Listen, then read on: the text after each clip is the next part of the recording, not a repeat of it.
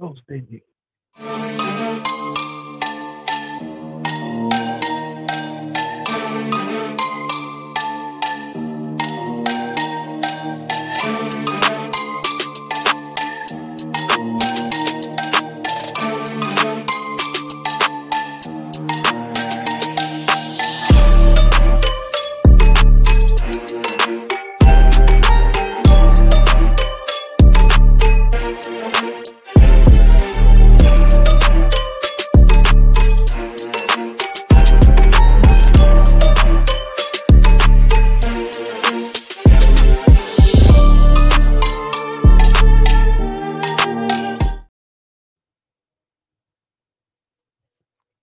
What up? What up? What up? We back with another one, baby. What's up, Good morning. man? Good morning. Good morning. Oh, man. Man, bro, it's we back at it, you know. Matter of fact, if you in the building, go ahead and shout out where you tuning in from. That'll be nice. I just want to know where the family at this morning. Yeah. Where is the family at this morning? We got a lot to cover today, and what's good about this topic is I feel like from an entrepreneurial perspective, I'm revisiting a lot of the information that we're going to be covering today, specifically as I venture into this new journey of ATL. Shouty in the building. We got Laura from ATL in the building. Atlanta. Shout out to you. Mm-hmm. You know, I'm to a new space. I'm entering a new space, bro, and I like it. I'm having fun, but I'm having to revisit a lot of the lessons that I've learned building a 7-figure wholesaling company. North Kakalaki. Do we still say North Kakalaki? Do we still say like that? You still do. Yeah. Do we still say that? North Carolina VA. in the building, VA in the building. You know, so this is critically important. North Carolina, I think, right here. You know, Myrtle Beach. What's that right there? Oh, that Myrtle Beach. That North Carolina, Myrtle Beach. Oh, that yeah. South Carolina, one of them. In the building. Yeah. You know, go ahead. But when you've done it before, right? And you've had, you know, some successful businesses, you know, that success begins to leave clues. Those learning lessons begin to leave clues. Peep game on this. Oh, the failures, they leave clues. That's the most important clue. You see what I'm talking about? Same thing twice. Yeah. And so what I'm hype about, we got my guy Al in the building. Hey, we're gonna need you to tap. We need you to definitely tap in today, man. We definitely need my guy Al in the building. Let's get that. Yeah, okay, we got that link. Yeah, just hit that link out. Yeah, but you know they got a lot of things to learn about. You know, it's a lot of things to learn about. You know, entrepreneurship is a skill. Being a business owner is a skill. Yeah. And what's crazy about it is a lot of times, it requires more skills than you ever would have had to require on your regular 9-to-5. Yeah. Well, you got to think about it. The 9-to-5 is somebody's telling you what to do every day. Yes. You following. They ain't like that when you're an entrepreneur. You got to figure out what to do every day. You got to figure out what to do. Boy got a turtleneck on. He clean. He knew clean. Man, nothing over there, man. That boy, you wow. Can't tell him nothing over there. That boy, wow, man. You know, I'm up in the office early, baby, early. Yeah. Hey, you tell him he ain't clean, you a liar. Y'all crazy, man. Y'all he look like you going to a Nuke meetup or something. Yeah. Nah, you know, I got some important meetings later today. Stuff like that. And then I'm about to send that contract out on that deal we working on. Yeah. Oh yeah. We got a lot of moving parts, man. Parts, man. Yeah. So you know, I'm a busy guy, so you gotta get up early and make it happen. Early. Absolutely. Often, baby. Yeah. You still been working out, man? Nah, I gotta get back on it. You ain't seen me post nothing in a while, man. You know, I need to lose by 15, all that, man. I need to get back on 15. Yeah, by 2015, really mean by 2025. Yeah. I need me a solid 20 out of that. Yeah, man. I just remember back in the day on Clubhouse about this time you'd be on the roll machine and all that, man. Yeah, I'm gonna get back on it, man. I'm gonna get back on it. It's no excuses. You just got to make it happen, man. Everybody getting back on it, huh? Yeah. You know, open to working. I ain't heard you in the gym in a while. I ain't heard them sneakers in the gym.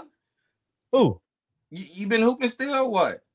Yeah, I sprained my knee about 3 weeks ago, so I ain't been shooting like that. I'm done. I'm too over this shit now. All right.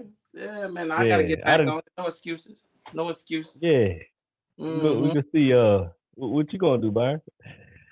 Man, I gotta get it together, bro. I gotta get it together. I ain't gonna lie to you. I got to get it together. As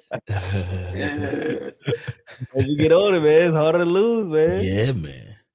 Yeah. Right. Man, so he been on it heavy. He been on it heavy. Yeah, man. You know, but yeah, you know, man, look, we talking about building an empire, right? Okay. I feel like, you know, those lessons that have been learned, my Jesus, bro, it's been so many lessons learned. But listen, my name is Byron, real estate investor out of Houston, Texas. Primarily focused on the wholesale space, do a little bit of creative finance, fix and flip. New construction, new to the build to rent space. Excited about that. Very excited about that. And, you know, I definitely want to talk a lot more about that journey, because I feel like on this particular journey, if you pay attention, you'll literally see how we're building this thing out. How we're building this thing out little by little, piece by piece. And I think that's going to be a dope experience to watch, because I definitely will be highlighting it. If you're not following me on Instagram, definitely do that. I'm not holding nothing back. I'm going to be sharing more and more, the good, the bad, the ugly, all of that. So yeah, that's me. Definitely tap in. Oh, what's going on? What's up, y'all? Neil Parker, real estate investor, entrepreneur, Lafayette, Louisiana. Been in real estate since 2015, full-time 2020, do all things real estate, but love the rentals, love the passive income. Owner of Leverage to Wealth, teaching people how to leverage where they are currently to get wealth in real estate. So we got a new group coming up. So if you're interested, book a 15-minute call. You can do that. Type in wealth 837-381-0208, and we got a free meetup in New Orleans, March 9th. Everybody's in the mentorship group. It's gonna be a good time, man. A lot of education. We talk about new development, fix and flip, creative financing. There'll be some food, some music, and of course some liquor. So if you're interested in that, man, shoot me a message. Yes, you know how we do it, man. Education first, and then we have a party after. Yes, indeed. We got Al in the building. You mind introducing yourself, Al, to the people who may not know? Yeah, man. Al Johnson, vertically integrated real estate entrepreneur. Those that know me well know that I'm a lead in the insurance space. We've been buying a lot of commercial assets, and now we're kind of transitioning into being in a position to start building those assets. And so I'm just humble to be here, humble to help, humble to give. That's a little bit about me. Absolutely. I love it. Hey, I got a quick question about the insurance situation, Al. I know it's kind of off topic, but could y'all buy out other people's offices, like if they want to retire, or they have to split it up accordingly, like to certain people? That depends on the insurance model. And the model I'm in, y'all know I'm in State Farm, which is very similar to a Chick-fil-A model. You have to compete for opportunities. You can't just buy people's books of business. Now, Farmers, Allstate, Independence, you're able to do that, but you still have to get approved by the carrier, right? They just want to make sure that the people that are representing their brand and stand up and things of that nature. So it depends, yes and no. Gotcha. Okay. Shit, well, let's get down to it, man. Congrats to Bam cutting 30 pounds, man. That's a lot. That's big. That's big. Especially over the age of 30. Yeah, man. The shit come on quick, but it lose slow. Mm-hmm. Boy, it's a monumental game, boy, let me tell you. Yeah. So, Byron, man, since you start a new business, Take us from the beginning, because I'm sure you're gonna make this a 7-figure company. Take us from the beginning. Why do you want to get in the space? How do you choose the right partner? Because a lot of people get in business and they choose the wrong partner. You know what I'm saying? We just discussed turkey leg hut last weekend. You know what I'm saying? So all that matters in the beginning. The paperwork matters in the beginning. So talk to us about the beginning of the journey that you're going on, because I think it'd be relatable to a lot of people. Yeah, so I want to correct one little thing. So the good thing is that the business was not new, right? So it was already a multi-generational business. And the guy that I partnered with has already been running a 7-figure construction business. And which I think is extremely dope. Where I'm able to come in on that is I'm able to add the development piece to that operation. That business had only served as a construction company, only a construction company. But in all intents and purposes, bro, like I'm really building it from scratch, because now I'm bringing in this development arc to what was previously only construction. And a lot of the things that I'm realizing now is, dang, I'm really starting all the way over. Like I don't have systems necessarily in place for that side of the business. I don't have, a lot of team members that I can rely on. I'm really doing a lot of this stuff myself. Like I'm building up a CRM, like, right. I'm building up all of the different components to make that business. And so I'm really kind of starting from scratch. And, right now we already, we are not even in, what is this? February, right? March, and by the time we officially lock in the deal that Al is getting ready to send off, we're going to be already at 10 million in development. And we just February? End of the second month. Yeah. So, and was that something that was easy? I wouldn't say no.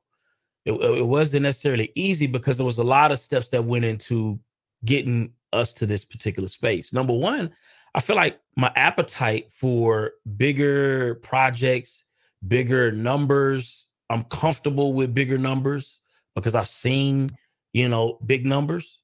So I'm a lot more comfortable with that. And again, these are all mindset things. I honestly believe that when I first started, I wouldn't be comfortable with I wouldn't be comfortable with all of that, and I don't think anything is different in terms of my experience is different, but I don't know if my abilities were necessarily different than what they are now per se. Gotcha. Understandable. Well, let me ask you this, man. They got you in Texas, y'all got at least $1.5 million contract. Yeah. What made you want to partner with this guy? Because that's, what I'm saying, partnering with somebody, that's a big thing. That's like a marriage. Yeah.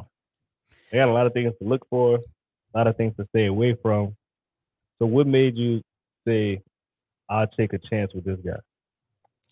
Well, number one, I worked with him before, right, on multiple projects.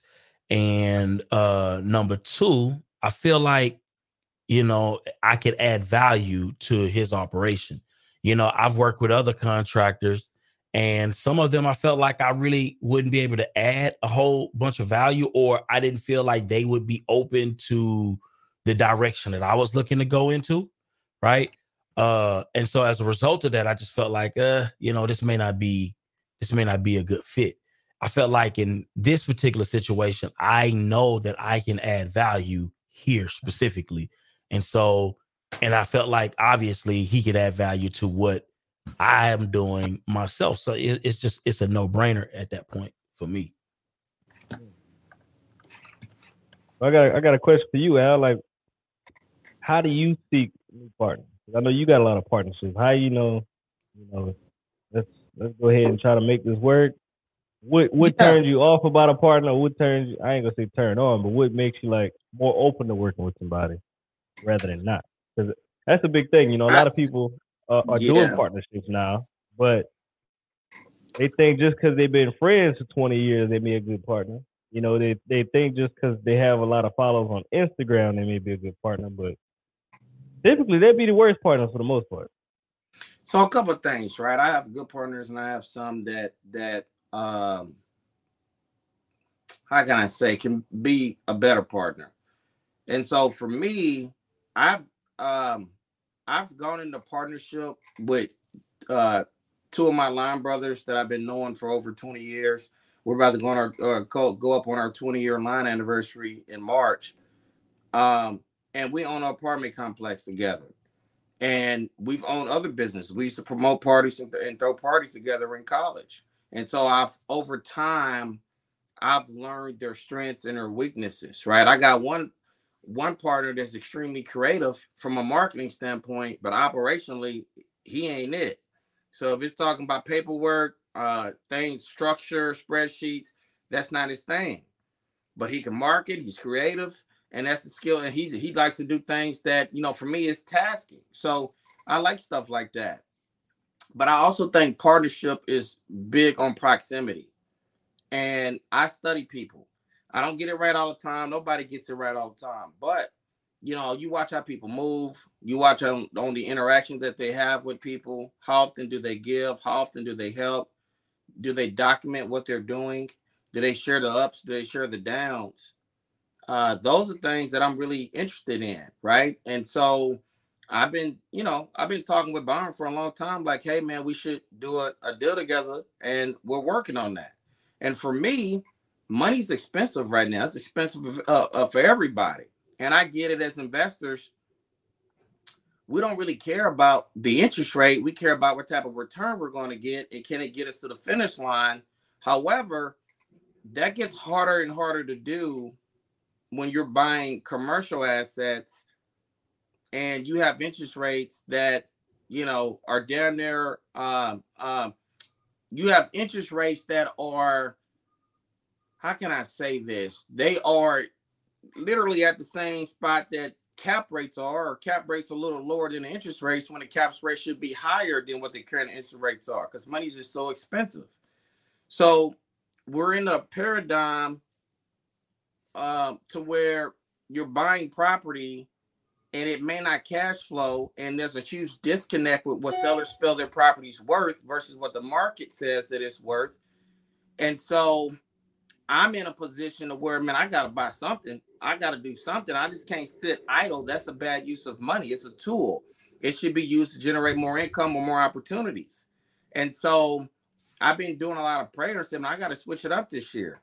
I've been buying a lot of assets over the last couple of years. I didn't buy much last year, but now it's time to start building assets and acquiring land and infill lots and creating value in a community, and not just selling the assets that you're building, but keeping some of them. So Byron and I are working on an opportunity. I don't really talk about it much until we get it under contract. And Byron will probably be the one documented, because I'm gonna be honest, I'm not. But but and so to sum it up, because I feel like I'm rambling. When choosing partners, man, I study people. I look at, have they done this project before? What's been feedback they've had with other partners? I know Byron and Brian have done a lot of stuff together, and Byron has operated with other partners, and I know he's very, very diligent when he gets into an opportunity. So for me, it's an opportunity to do something that has alignment with what I want to do. And I want to start building assets. And when you buy the land right and build it right, it's really hard to be in a situation where you can't be successful. Facts. I like that.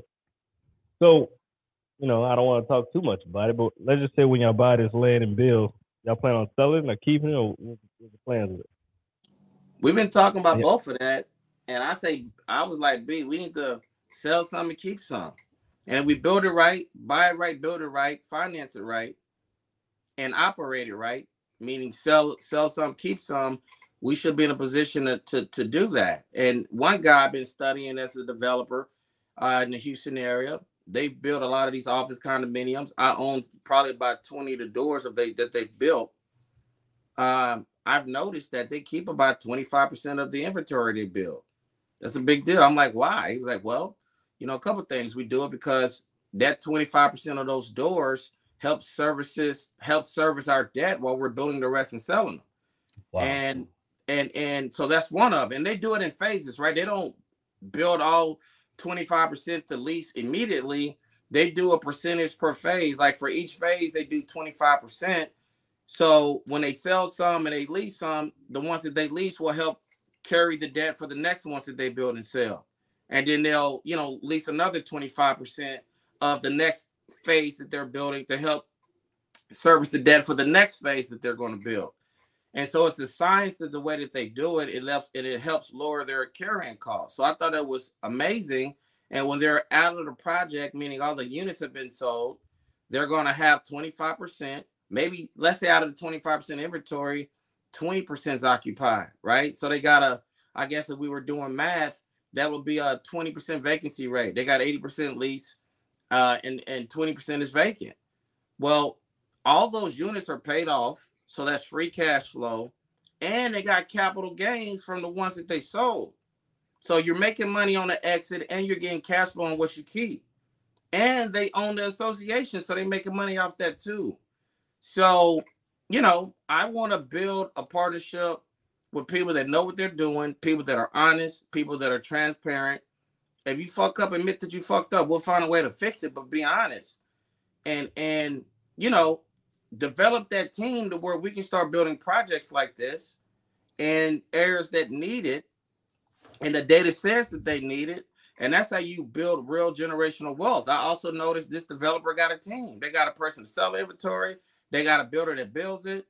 They got someone that leases it. They got they got the association. It's just a lot of moving parts to make it a well-oiled machine. And they have built these office condominiums communities in Missouri City, Sugar Land, Pearland, Katy, the Woodlands. They got stuff going up in Humble. They got them everywhere. And so obviously it works. Oh, it definitely works. It's not just them; they got competition too.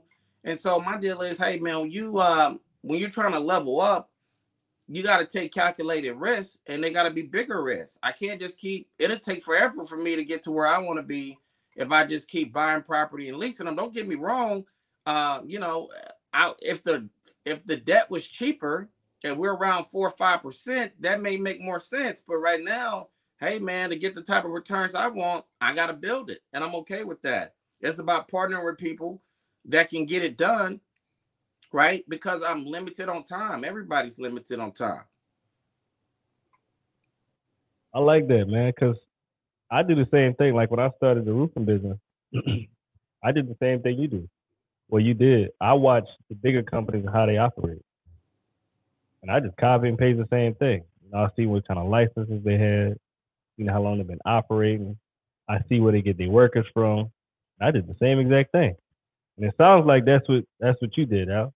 That's what I'm doing. That's what I'm doing. I think the product is different because they're doing small business commercial.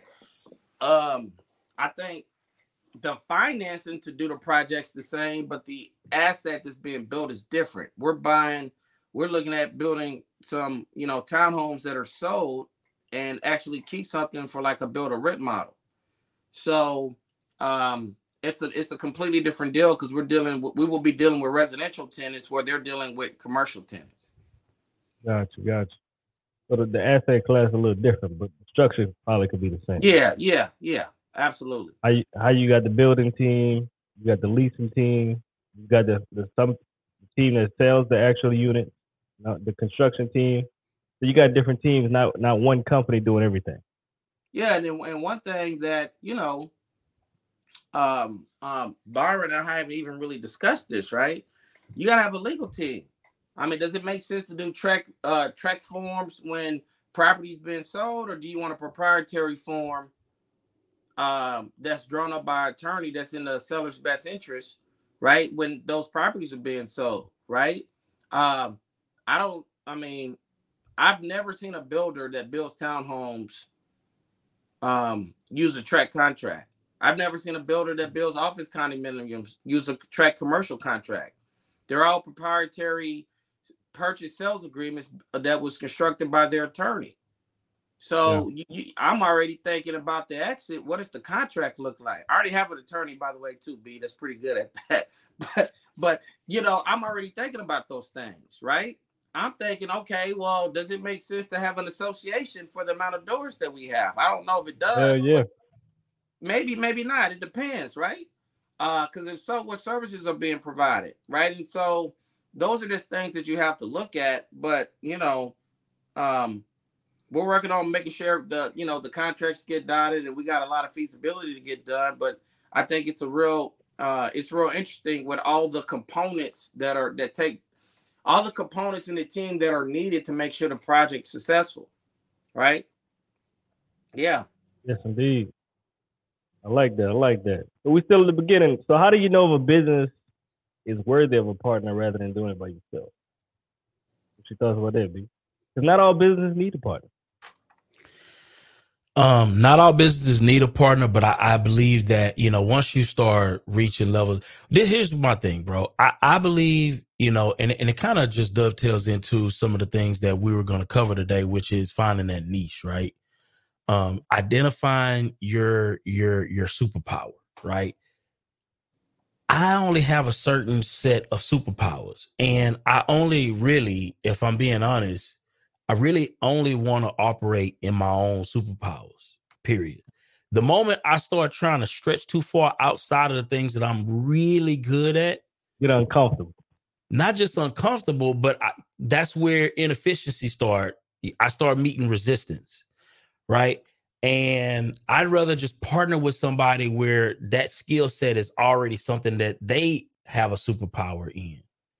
I've just found for me, that dynamic just works a whole lot better, bro. Instead of trying to force yourself into doing something that ain't necessarily your vibe, bro, just get with somebody where it's already their vibe and just figure out a way to make that work. Now, does that mean that you will not have to do things that you don't like? No, you still gonna have to do them every now and then. But I think, like allowing that to just like consume you when you could just partner with somebody is just a whole lot easier to do. My experience. A lot easier.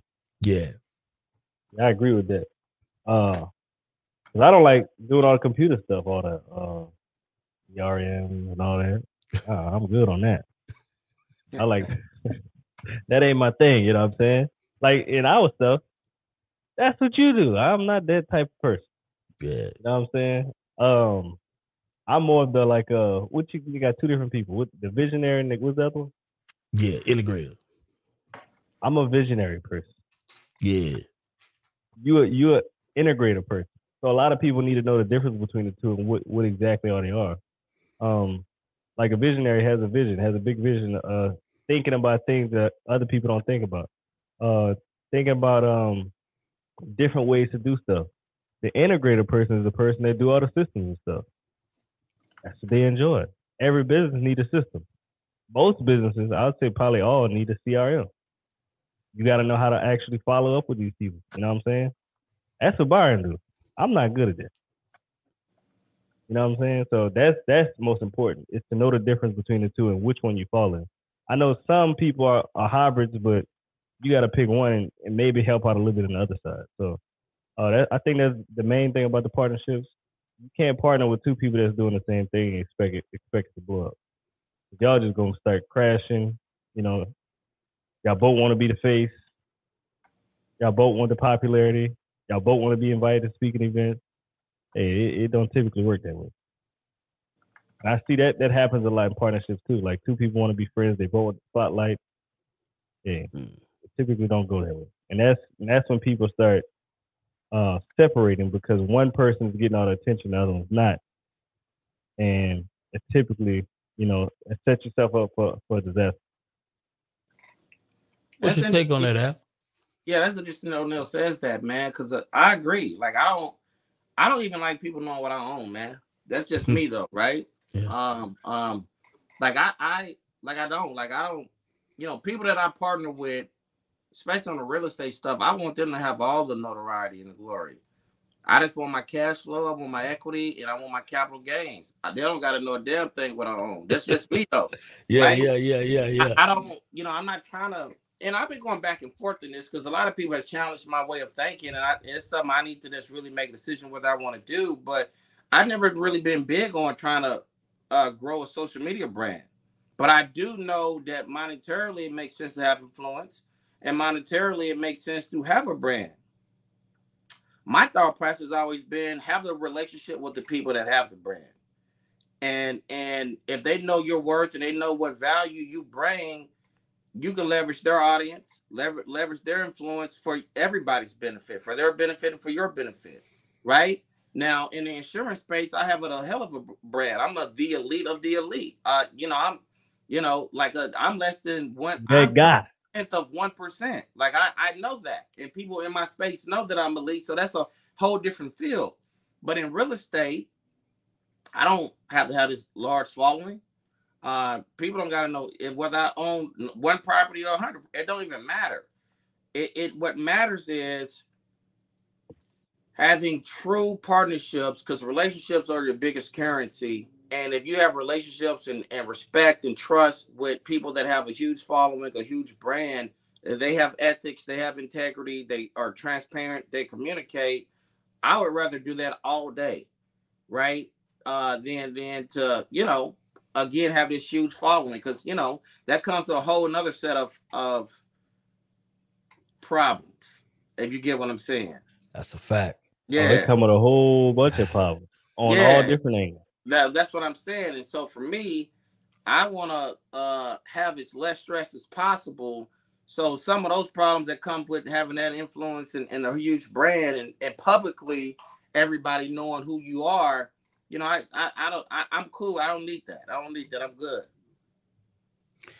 I would say, shout we got done in the building. I want to say from that brand perspective too, Al. And this is just something that I've kind of picked up on, just to kind of give a little insight on that.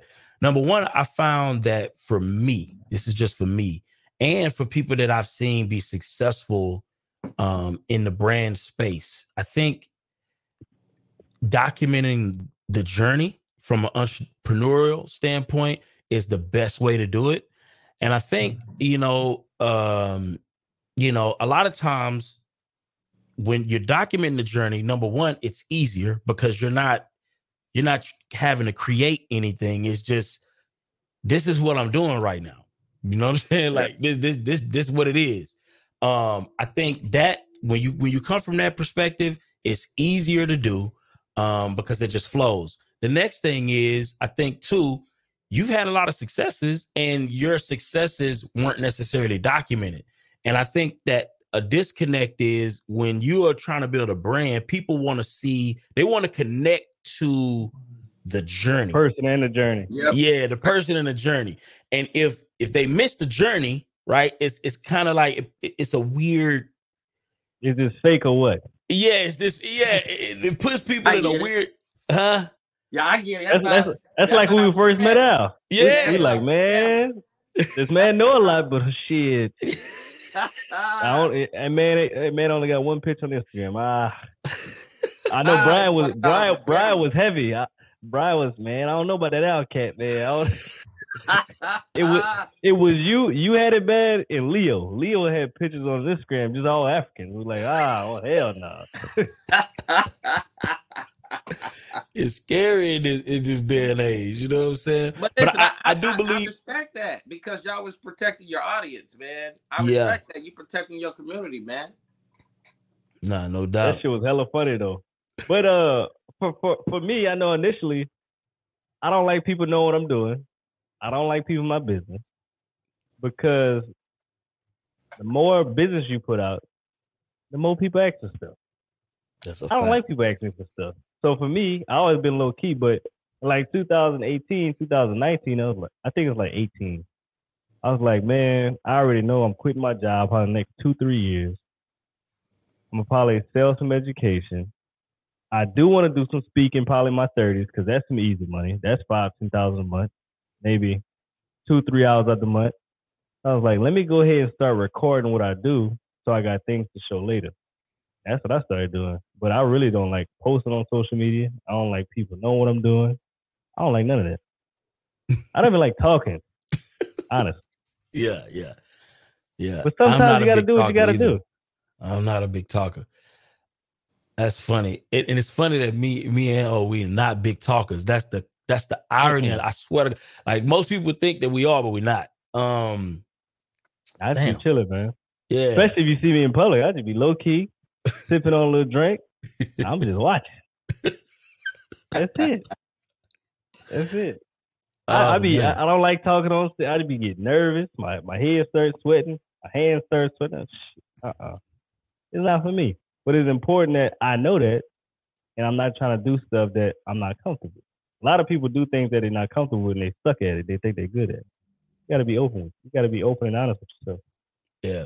What I am good at, I would say, and that's performance. I know how to craft a good performance. I know how to create theater out of the things that I do. And I think that has always been my superpower in social media, because even though I'm not really, that's not really, my skill set, but I do know how to create theater. I do know how to make things look nice. I do know how to package things well.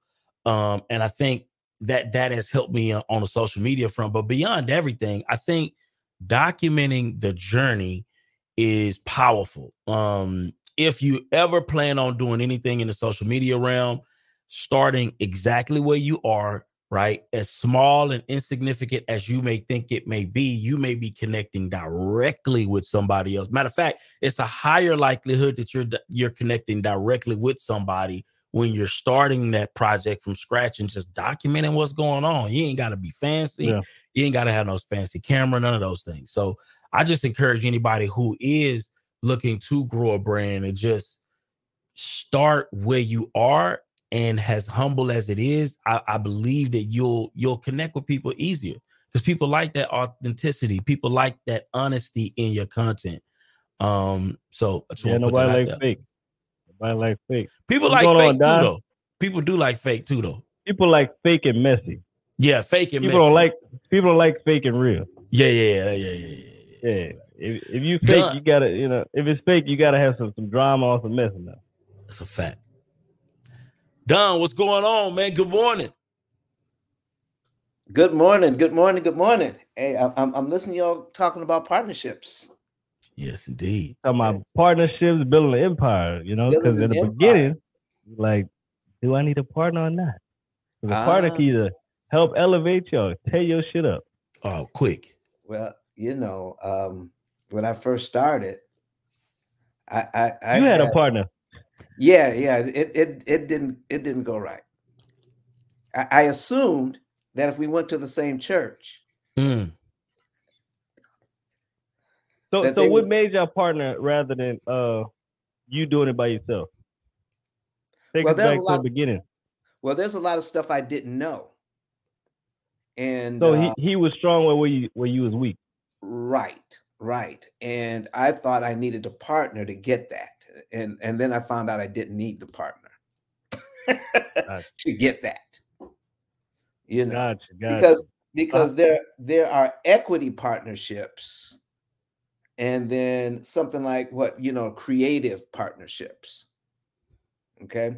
So and speaking of big numbers, Byron, I never thought, because I'm working on a deal now. I've been in an office building now for about 5 years.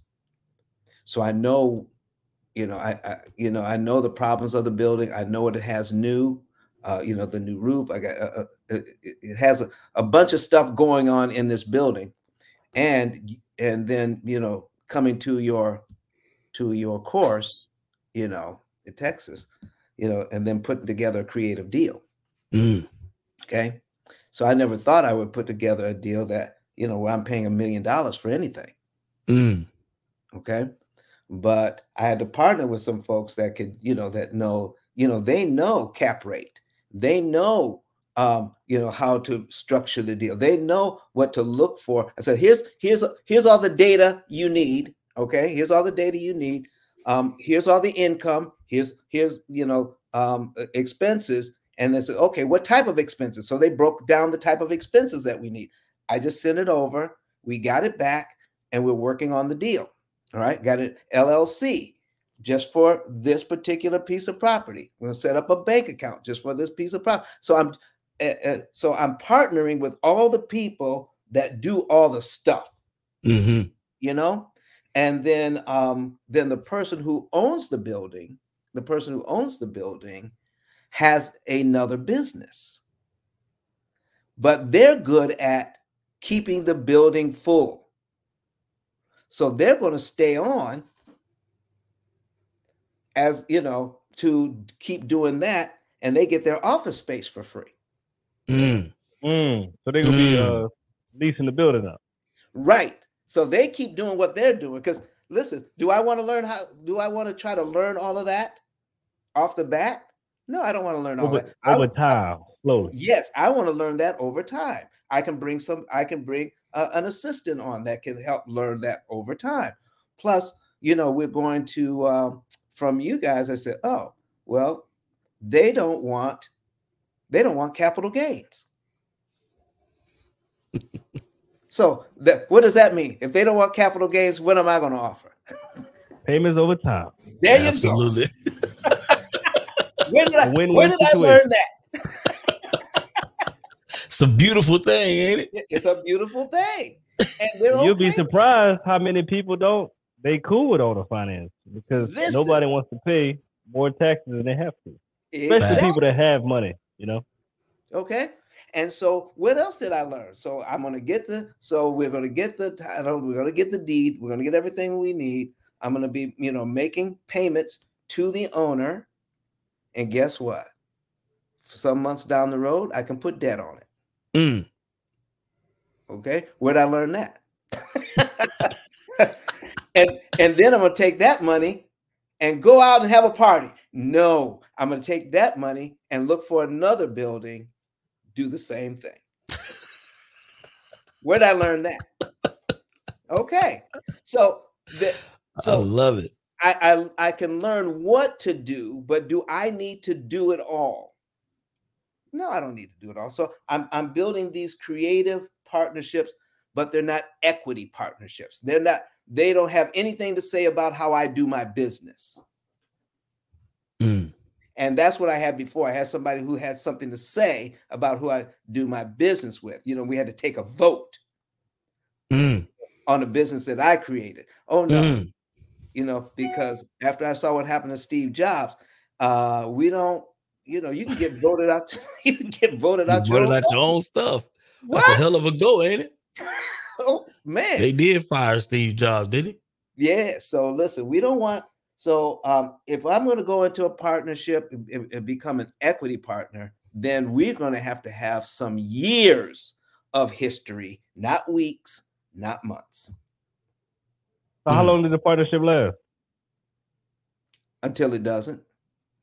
No, I'm saying your partnership. Well, how long did that partnership last? Oh, way too long. Let's see.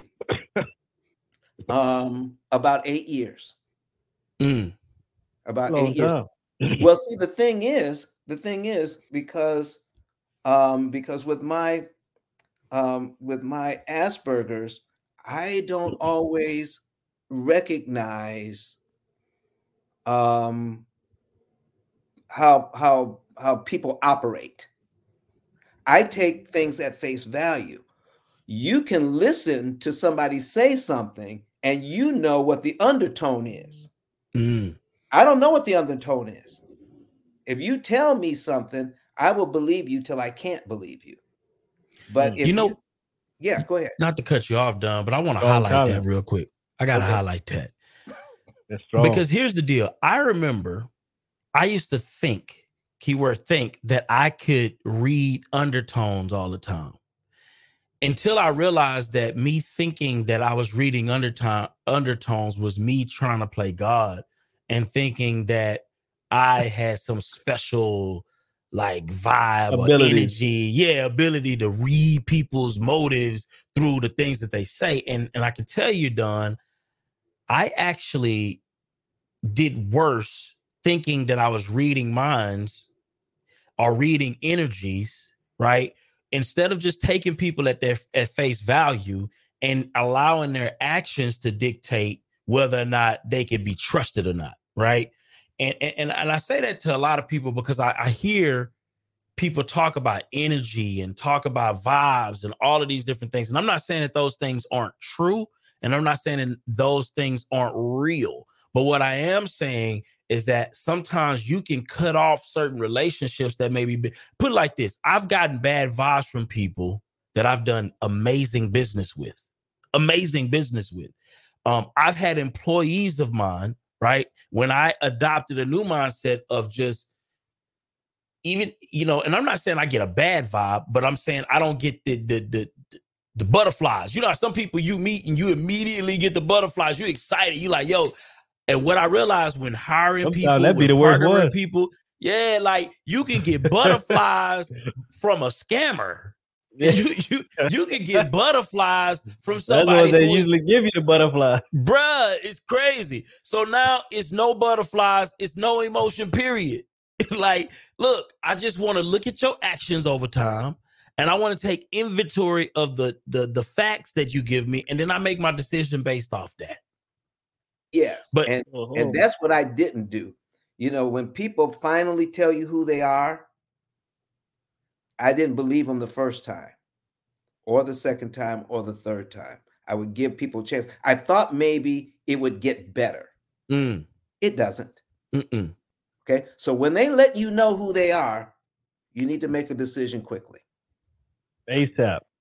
Yeah. And you can see who they are by the actions that they make. Exactly. Things that they do, how they operate. Yes. Exactly. The actions will tell you everything. Like, actions speak so much louder than words, feelings, emotions, vibes, energies, all of those things. I'm just saying. They got some people that's some great talkers. Bruh, what they do, it don't align with what they feel talk. Awesome. My Jesus. That's the ones you got to watch out for. We had a VA one time, right?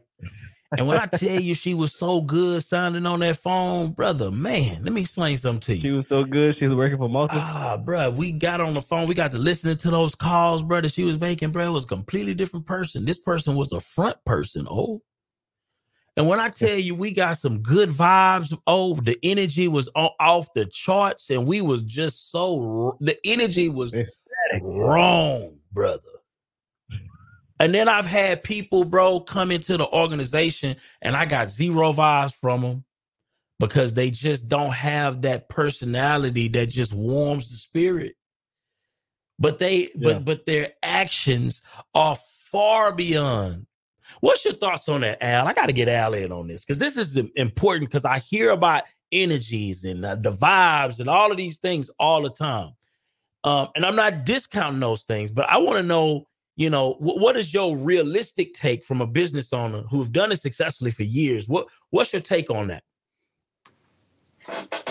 Man, that's where a good legal team come into play. When I go into a partnership, I'm really transparent. If I underperform as a partner based on your expectations, this is what's going to happen. And if you underperform as a partner based on the expectations you set, this is what's going to happen. Because I've been in partnerships before where I didn't have those protections. I didn't have that, hey, my debt position can turn into an equity position and dilute your equity in the partnership if you don't have the money to pay your half, or if you are being more of the operational partner and you're not operating at a high level like you said you were, and I was the capital partner, well, fine. I'm going to hire someone else that will operate it like they should.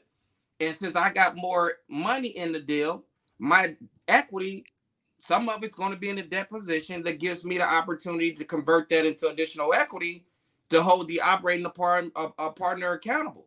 Because at the end of the day, I don't want my money in any deal where I don't have any leverage for people to do what they said they're going to do. My last resort is to ever take a partner's equity. That's not what I'm getting into the business for.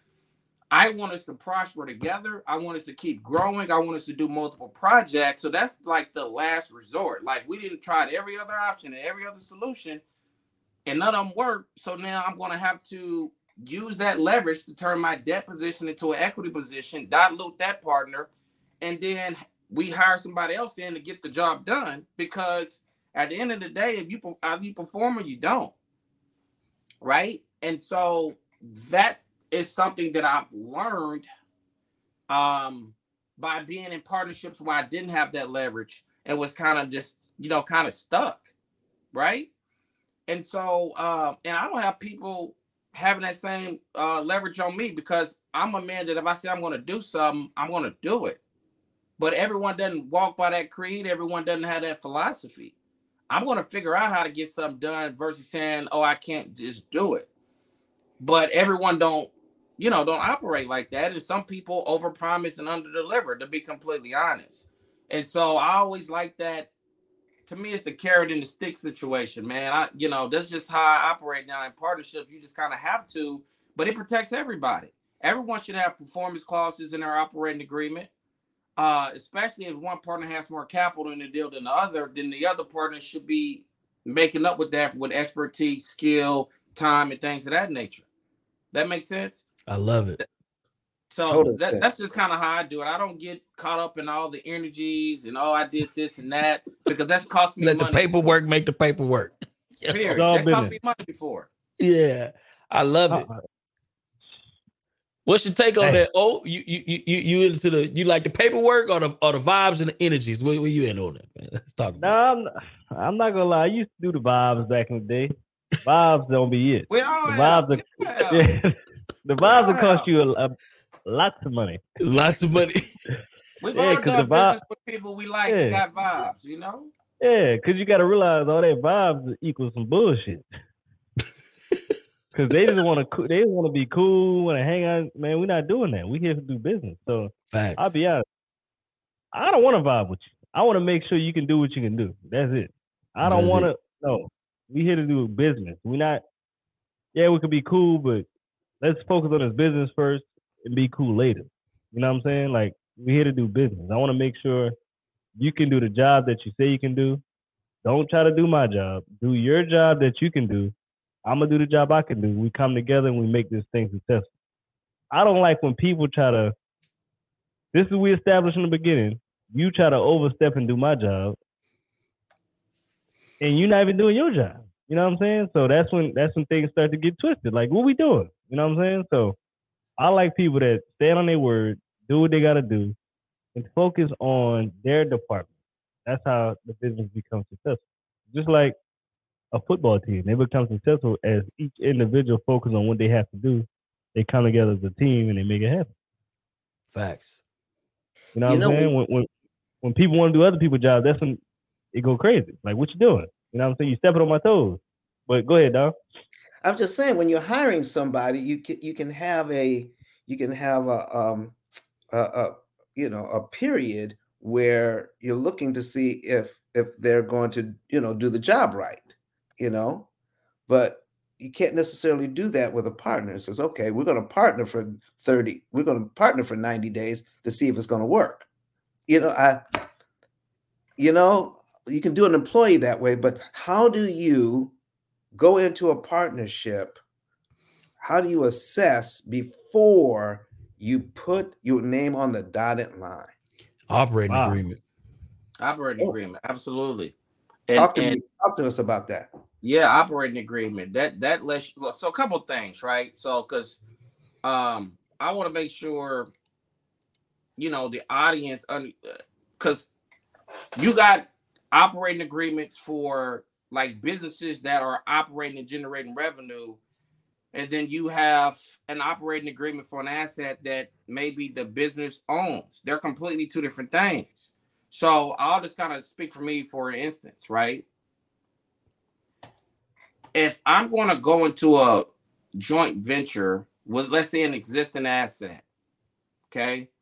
One, I'm not investing in the prime example, the deal that I have with TJ. I'll talk about that because those are totally two different things, okay? We have the asset, which is 13 units. He did a phenomenal job building it, construction, great job, beautiful asset. Well, I knew TJ, but I didn't know TJ like that. But what made me decide to get into that deal, I studied him, but the deal is what sold me. The deal, I mean, our LTV like 45%, man. I mean, it's completely done. It's still at 45% LTV. Like, that was a hell of a buy. And he did a phenomenal job on the rehab. I mean, the rehab was more than the purchase price, right? Corner lot, like, man, it probably might be at 40% LTV. Like, that's a prime we'll real probably estate never sell right that, right? Prime. That's a man, prime. So that's one thing. The next thing is, okay, well, now, you know, you're running it as a boutique hotel. That's a completely different business, right? And so that's a completely different operating agreement with different performance clauses. So, because, I mean, running a hotel or a hospitality business is a business, and then owning the asset is another business. I think a lot of us get confused and put them all together as one, and they're not. Because you can always, you know, TJ, my brother, I love him to death, but I'm just like, hey, if you don't do a good job operating it, we can have somebody else do it. Yeah, you got, I mean, that's just facts. That's it. So that should be in anybody operating agreement. Is when you're buying like a real estate asset and one partner is going to operate a particular business in it. Well, this I'm looking at another deal right now where I'm investing in the property. The land, it was $430,000 for 5.3 acres, 12 lots. Out of that 12 lots, 2 of them were like 1.3 acres, and then you got a lot of small other lots, but it's basically 12 lots, and they already plotted out. We can replot it and make the lot smaller and put more houses on it, but that was a hell of a buy. Well, they want to do, I don't like to use the word, they want to put foster homes on each lot, and it's in a situation where it's a high demand and there's no association. It can be put there, right? And now you can build the homes on those lots to you know, meet the specifications of whatever business model you want to run, right? So you got the land with one existing structure and the ability to put 9 other structures if you don't replot it. And then you have a whole nother business where it's going to be group homes and or assisted living facilities, which is completely different business models. So each one of those has an operating agreement.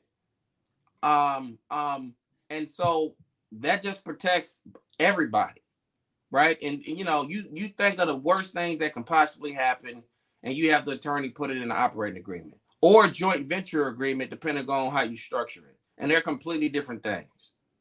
I was actually pulling up. I'm gonna show it real quick because you know I can't. It got some sensitive information in here. I don't want to just have it up there like that. But you know, I was looking at one of my operating agreements. Make sure y'all like and share the video, man. If y'all enjoying the content. Yeah. This is private information right here that I'm sharing. But I just wanted y'all to see what you know. This is in Spanish. Actually, Spanish on that, boy. Yeah. It's in Spanish. Yeah, I redid it in Spanish because the partner that I'm working with doesn't speak English, right? And so we did it in Spanish. And basically done. I just want to kind of highlight that operating agreement is with my partner in Spanish.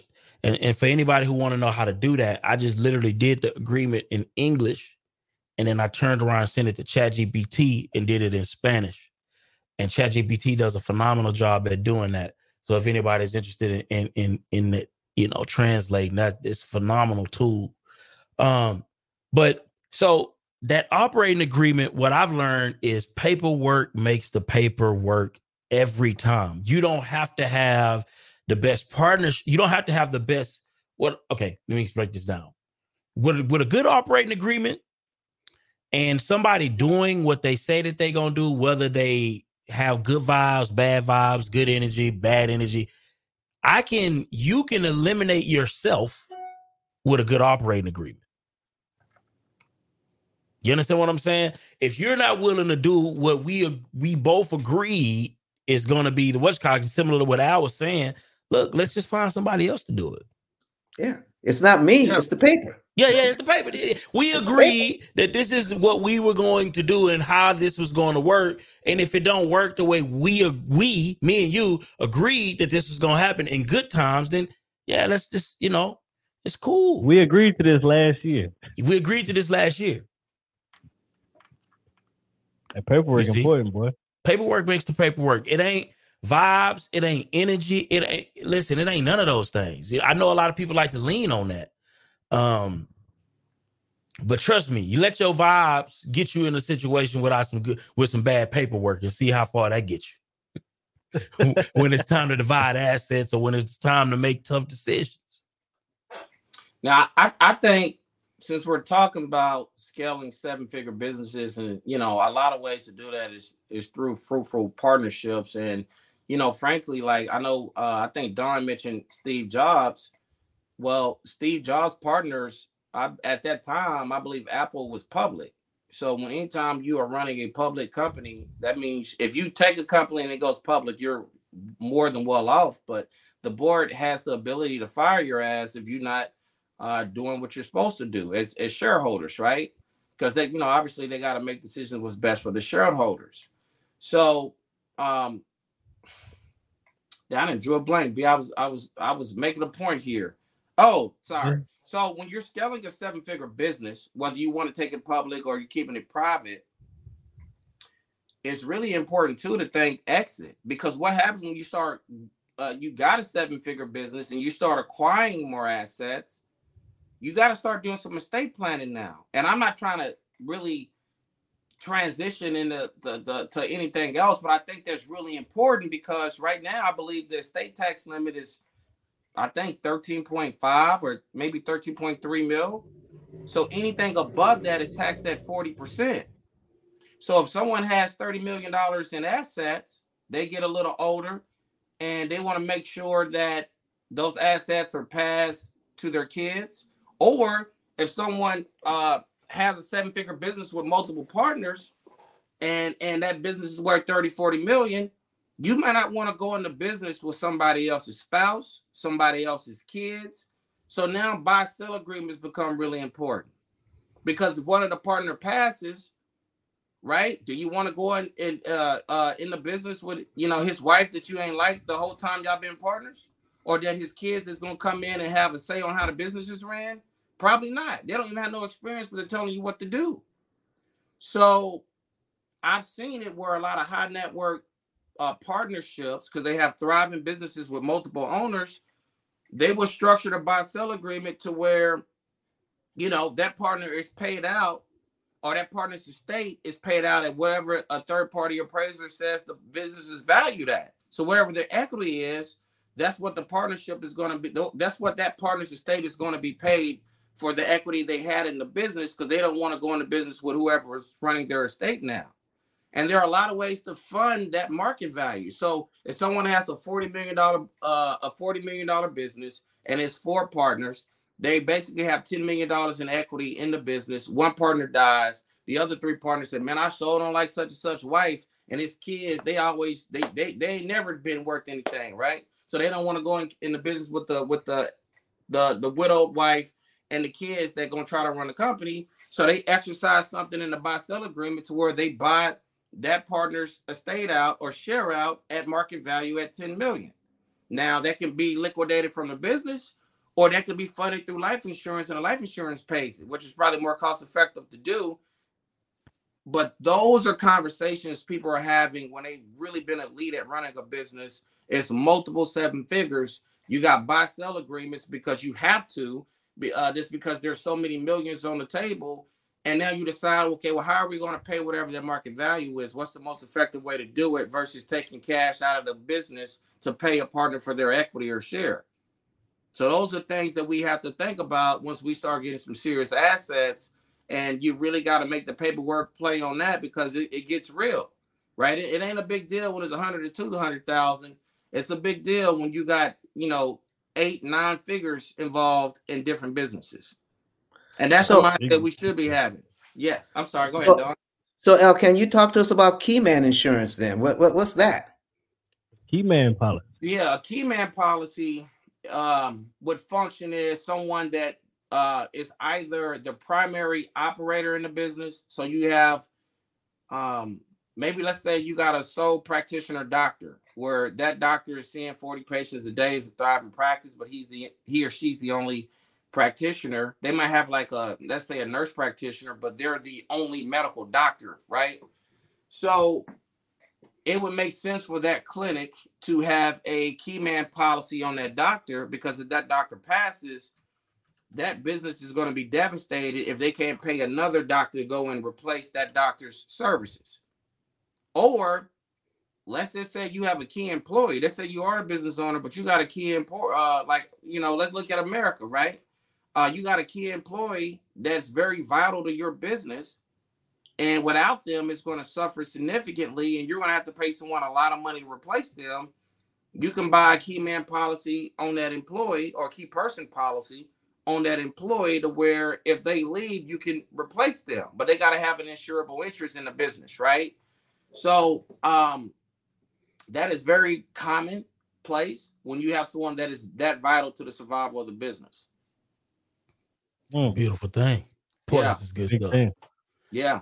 I want to pivot real quick, because I feel like, we've talked about how to partner, and I'm such a strong, my strong belief in my ability to do paperwork and my ability to vet people's actions at this point in my entrepreneurial journey. I'm so confident in my ability to do that I don't worry. I look for great partnerships.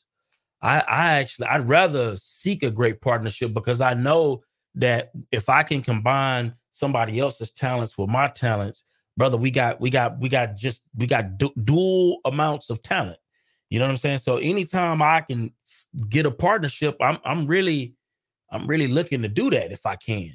Now, only if it makes sense. If it's something that I can do as a solo effort, obviously I'm gonna do that solo effort. But if I can do a partnership, that's even more dope. If and only if we could utilize each other's gifts for expansion opposed to redundancy. Because anytime you have levels of redundancy, you're not moving forward. But I want to pivot real quick and talk about niche. And because here's the deal.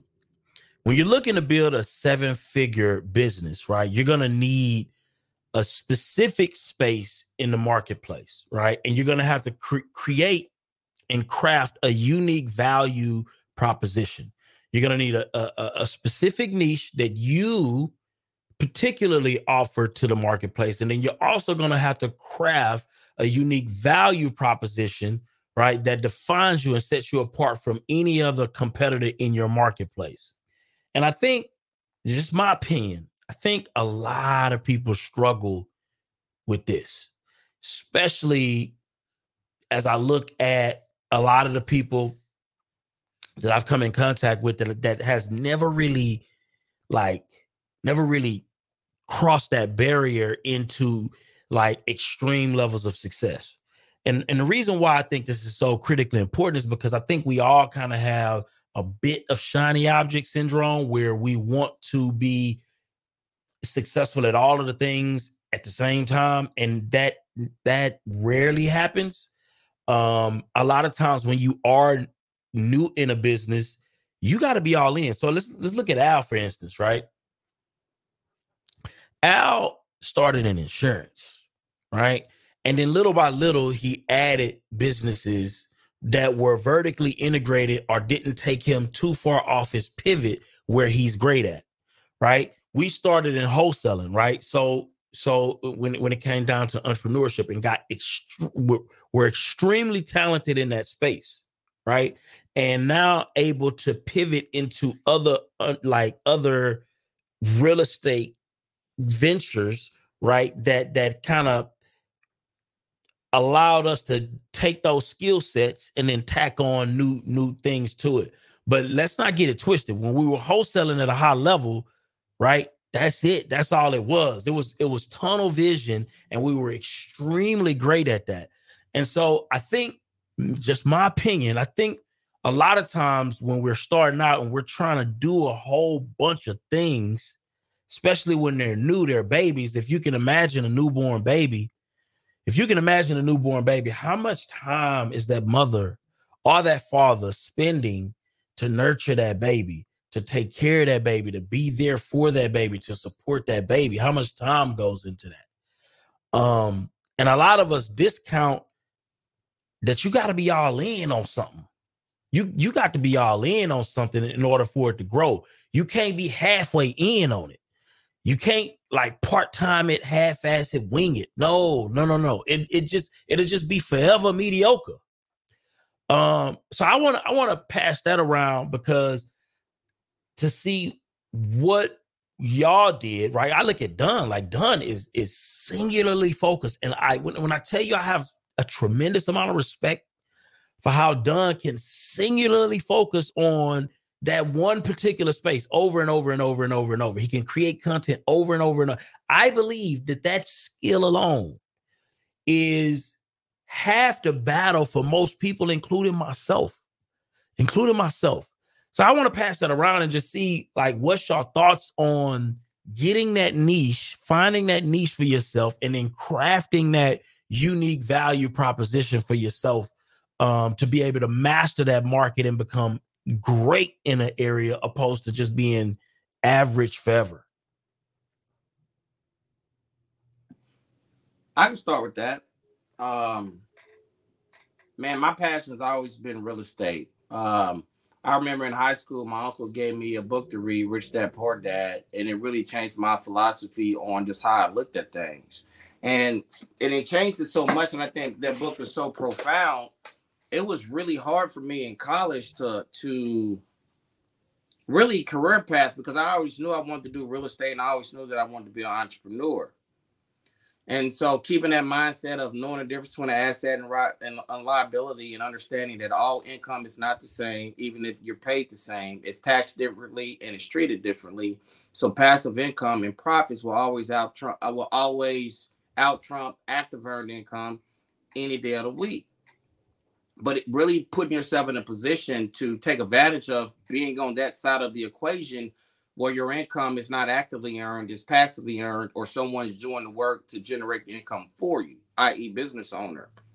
So once I left corporate America after college, and I was in corporate America 5 years, and I was working to, one, build up a nest egg, two, learn skill sets that was going to help me be a better business owner, from marketing to sales, conflict resolution, working in partnerships. There were a lot of skill sets that I learned in corporate America that I think helps me be elite in the space that I'm in now. So fast forward to that, I brought my first real estate investment property in 2009. It was a bank-owned foreclosure, paid $79,000 for it, 1,912 square feet, 2-story home, 4-bedroom, 2.5 bath. And that home was probably worth about $280,000 now. And it's free and clear. I get a lot of calls from wholesalers too. That shit's annoying. But anyways, I took a pause on that, right? I brought that in corporate America. I transitioned into insurance, and I said, well, it's going to be hard to be elite at both. I don't think you can be elite at anything at the same time until you've mastered the one thing you want to be elite at, and then you start adding more nuances to your game or to your portfolio of companies. So for me, I locked in on insurance, man. I put my blood, sweat, and tears into it for 5 years, man, like completely locked in. They said you need 10,000 hours to master anything. I completely subscribe and agree to that. And I actually think you need more if you want to be elite at it. So I did that for 5 years. I didn't buy a single property from 2013. Well, that's a lie. I brought my home, but that's not an investment. But I didn't buy a single investment property. Let me be more specific. From 2017 until 2000 and probably, is it 2020? Yeah. That's a long time. And then from there, I've purchased actively over 100 doors from 20 until now, and then passively as a limited partner in different commercial syndications. I don't even know how much stuff that I own if we were to numerically back into it. But focusing on one thing and becoming an elite at that has given me the capital.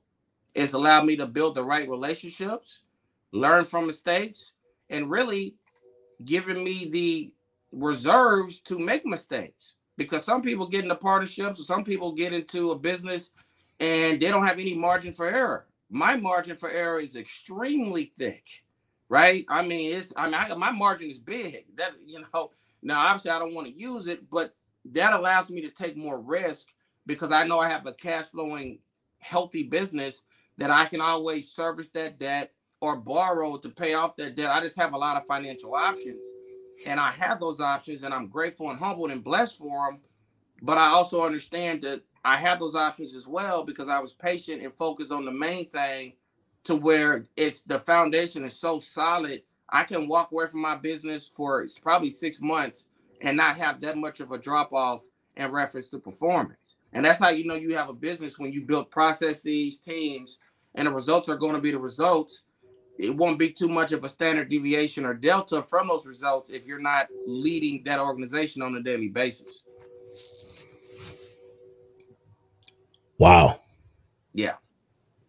I love that. That's pretty good right there. You gotta focus on your main thing first. Got to, man. Got to make sure your main thing healthy. Now you've earned the right to have I like to say, a wandering eye, right? Not in relationship to, you know, with guys. I'm talking about businesses. I'm gonna make sure people in the audience know what I'm talking about. You've earned the right to have a wandering eye for other business opportunities, right? And now it's about being selective and understanding what is integrated to what you're already doing, or what complements what you're already doing, so you don't stray too far from the main thing. And so for me, I mean, insurance goes hand in hand with real estate, right? They both generate a lot of passive income. The real estate helps me offset my income from the insurance business. I get wealth from appreciation. I get cash flow that's taxed at a much favorable rate. And obviously like to insure everything that I buy. So again, it's just vertically integrated. One business helps the other, right? So Al, I got a question for you. So you built a 7-figure business in insurance. What did that look like? What did the work days look like? Did you have to tell your wife, look, we got to sacrifice a little bit. I'll be working 10, 12, 13 hours. We need the real, man, because a lot of people want 7-figure businesses, but they don't know the real that goes really behind it. Because you got a family, you got a family, a kid, a wife. So what did that look like? What did those conversations look like? What all that look like? Bro, a lot of hard work, blood, sweat, and tears, man. There's just times the shit. My credit card's maxed to the tilt, bank account on fumes. Wife mad because she was like, damn, I feel like shit, I'm adding more financially to the household than you are, right? Those were real conversations we had, right? When you are combining a life, you obviously expect that things should be financially easier, and it wasn't.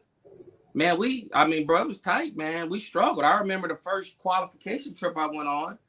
We was in Switzerland and we was in Paris, man, and we were in Europe for 10 days.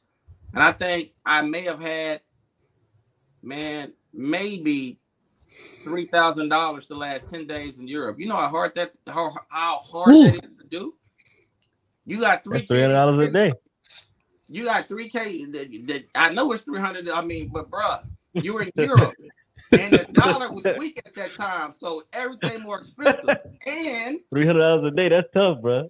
Bro, listen. Now the hotel, to be fair, the hotel was accomplished. It was paid for. The flight was paid for, but really more so everything else. And Switzerland, if anyone ever gets the opportunity to go, man, it's so dope. But that's more expensive than Europe. They don't even like euros. They want Swiss francs, which actually at that time and still probably to this day is traded more than the euro. So a cheeseburger would cost like 60 USD, bro. One cheeseburger. $60 for a cheeseburger, USD. And it's me and my You wife. got to buy two. You got to buy two. Yeah, you 120 with the wife. Bro. Yo. And You looking at that burger like you think we can bust this joint? Yeah. And wifey's Bust never this want joint in water. half, yo. Wifey's never want water with lemon. They got to get a drink. Bruh, burger was trash. And drink about that much out of it, and can't say nothing about it. Trash. They charge you for water. You know, man, did we go to we go to a club? Bro, three drinks over $100. Like, I mean, so now obviously that's just I have perspective though. I mean, what was those conversations like though, Al, with the wife in those moments? I just said, babe, you just gotta believe in what we're doing, and more importantly, believe in me. And right, and she did. I mean, we just had tough conversations, but I learned as a husband and as a partner, I got to do a better job of communicating where we're at and what the vision is and what our goals are. You got to be honest. I mean, we weren't in a situation where bills weren't getting paid, but we were in a situation where things were tight, and she wasn't used for things of being tight because I made a lot of money when I was in the pharmaceutical industry, and I gave that up, bro. I had a 6-figure job, working 20 hours a week, and all expenses paid. We didn't have internet bill, we didn't have cell phone bills. I mean, I would have so much food left over from entertaining doctors at nice restaurants to where, I mean, bro, it's just a lot of things that you pay for personally. We didn't have to because of that opportunity, but things change drastically when you go from, the cushy job to being an entrepreneur, and now the results are on you. That's a huge transition from a mindset standpoint, from a financial standpoint, and it's something that we just had to grow into and learn, as a family, and I had to learn how to communicate better on, this is where we're going to be at year 5, this is where we're at today, we're actually ahead of goal. You might not feel that, but this is kind of where it's at. Now, fast forward, my wife hadn't really worked in, really about 7 years. She'll do something for a bit and, dibble and dabble in that, but she's kept is what people say. She's a kept woman, right? but it took a good 4 years of grinding 12, 15, 16, 17-hour days to get there. And listen, man, I'm in the top 1%. I'm in the 10th of 1%. Like, out of 20,000 agents, bro, I'm in the top 50. So I don't know what that equates to mathematically, but that's elite of the elite, right? It's only 49 agents in the country out of 20,000 that does maybe one facet of the business better than we do it, right? So, bro, I was on the call at 6:30, already at the office. My work ethic has not changed. I'm actually more hungry today than I was when I initially started. That's just how I'm wired. So it ain't just getting there and breaking through. Do you have the power to sustain it? Do you have the focus, intentionality, and the vision to sustain it?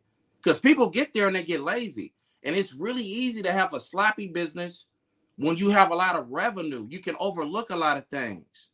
When things are tight and you don't know how you're going to pay this bill, you're looking at every damn penny, right? Because it matters that much. But when you get super, super successful, that's when people get lazy and you don't look at every penny. And you're a little bit more lax on your spending, and things that you would probably not entertain or things that you would probably not allow, you do because you got revenue coming in.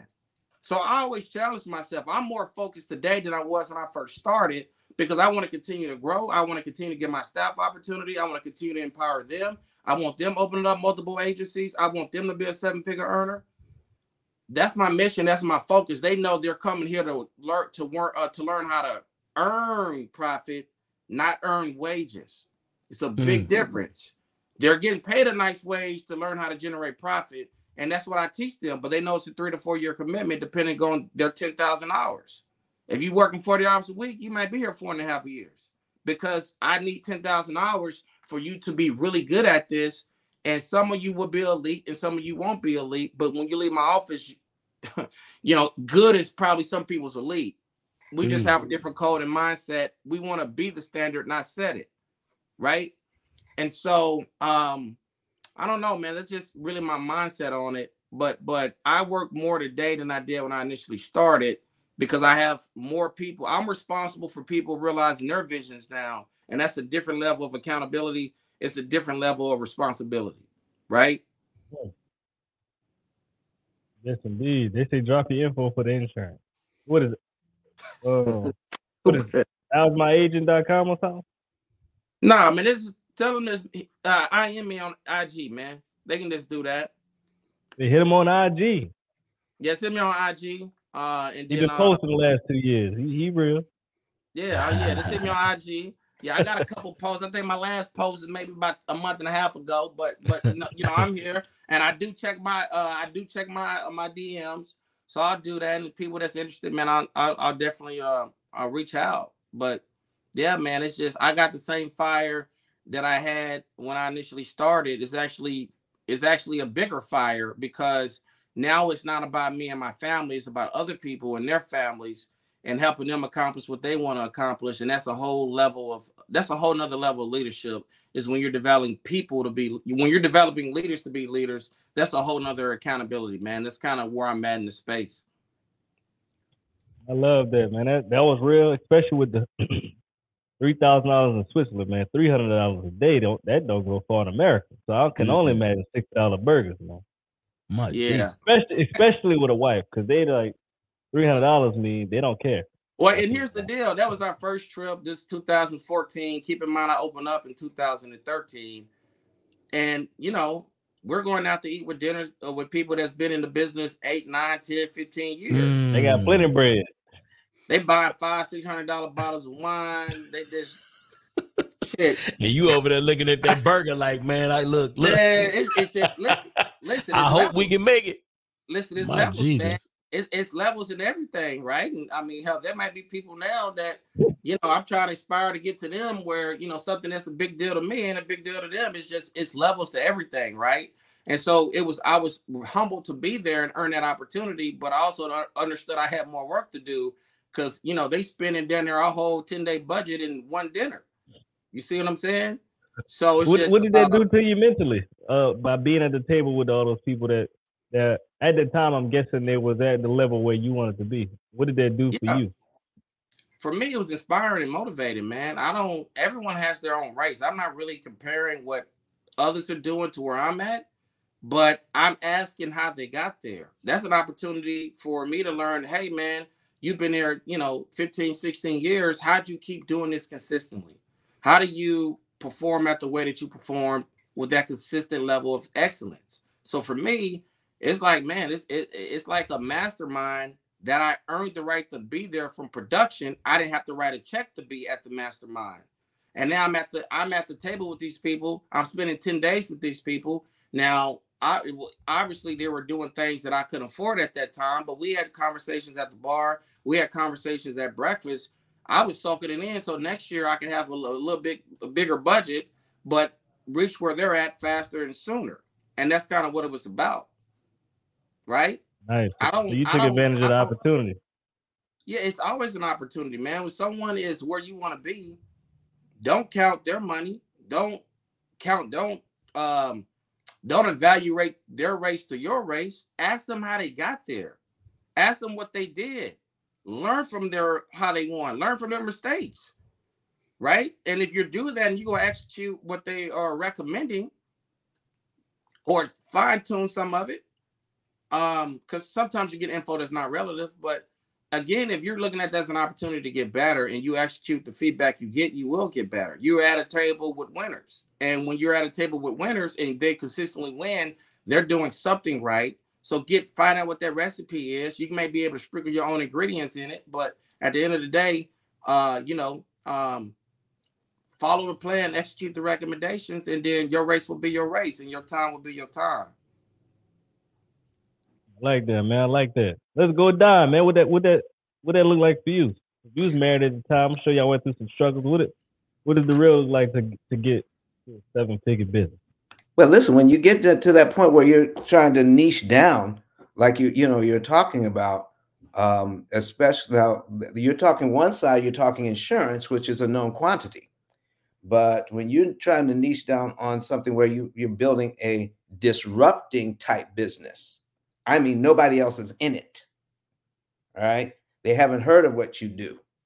And now, not only do you have that sounds like that's way harder.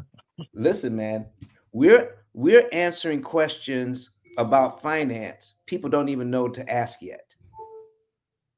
So that's kind of where we are with developing and helping people to it's a thing when you're trying to teach people something that they think they already know, because all the information out there about lending, amortization schedules, and how loans and mortgages actually work, people assume because nobody else is bringing any new information to the table, they know all they need to know.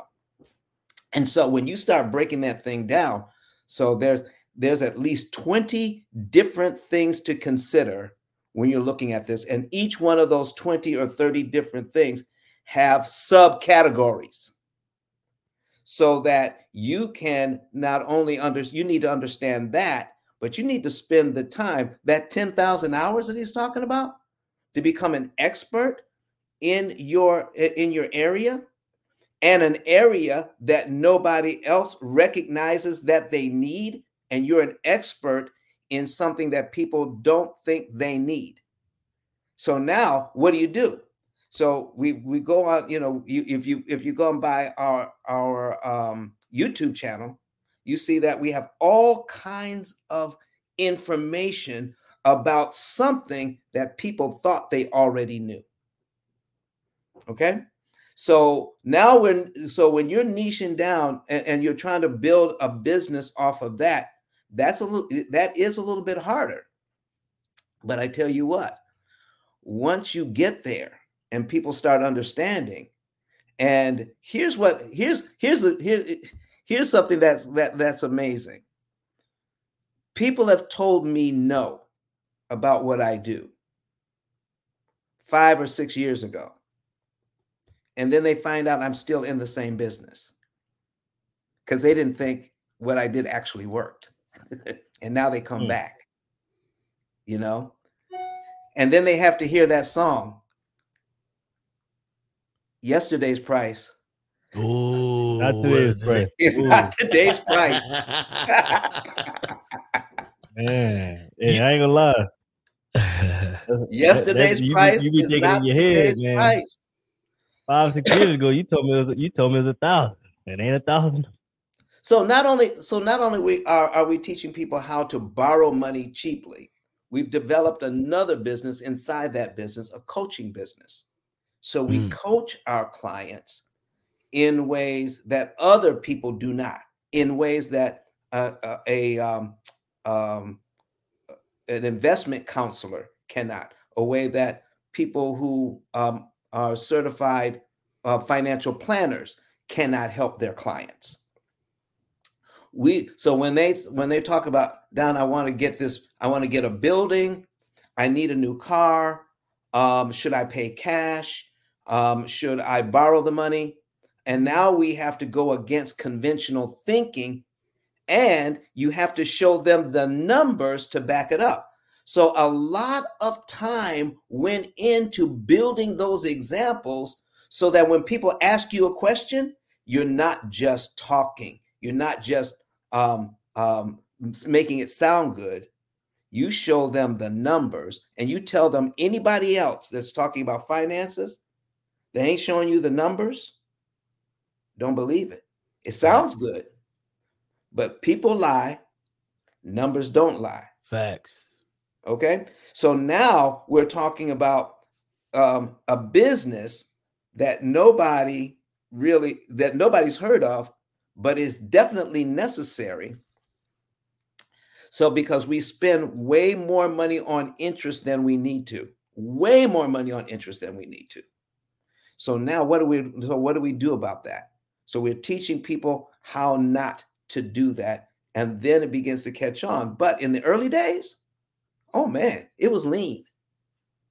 It was way lean, and we had those conversations.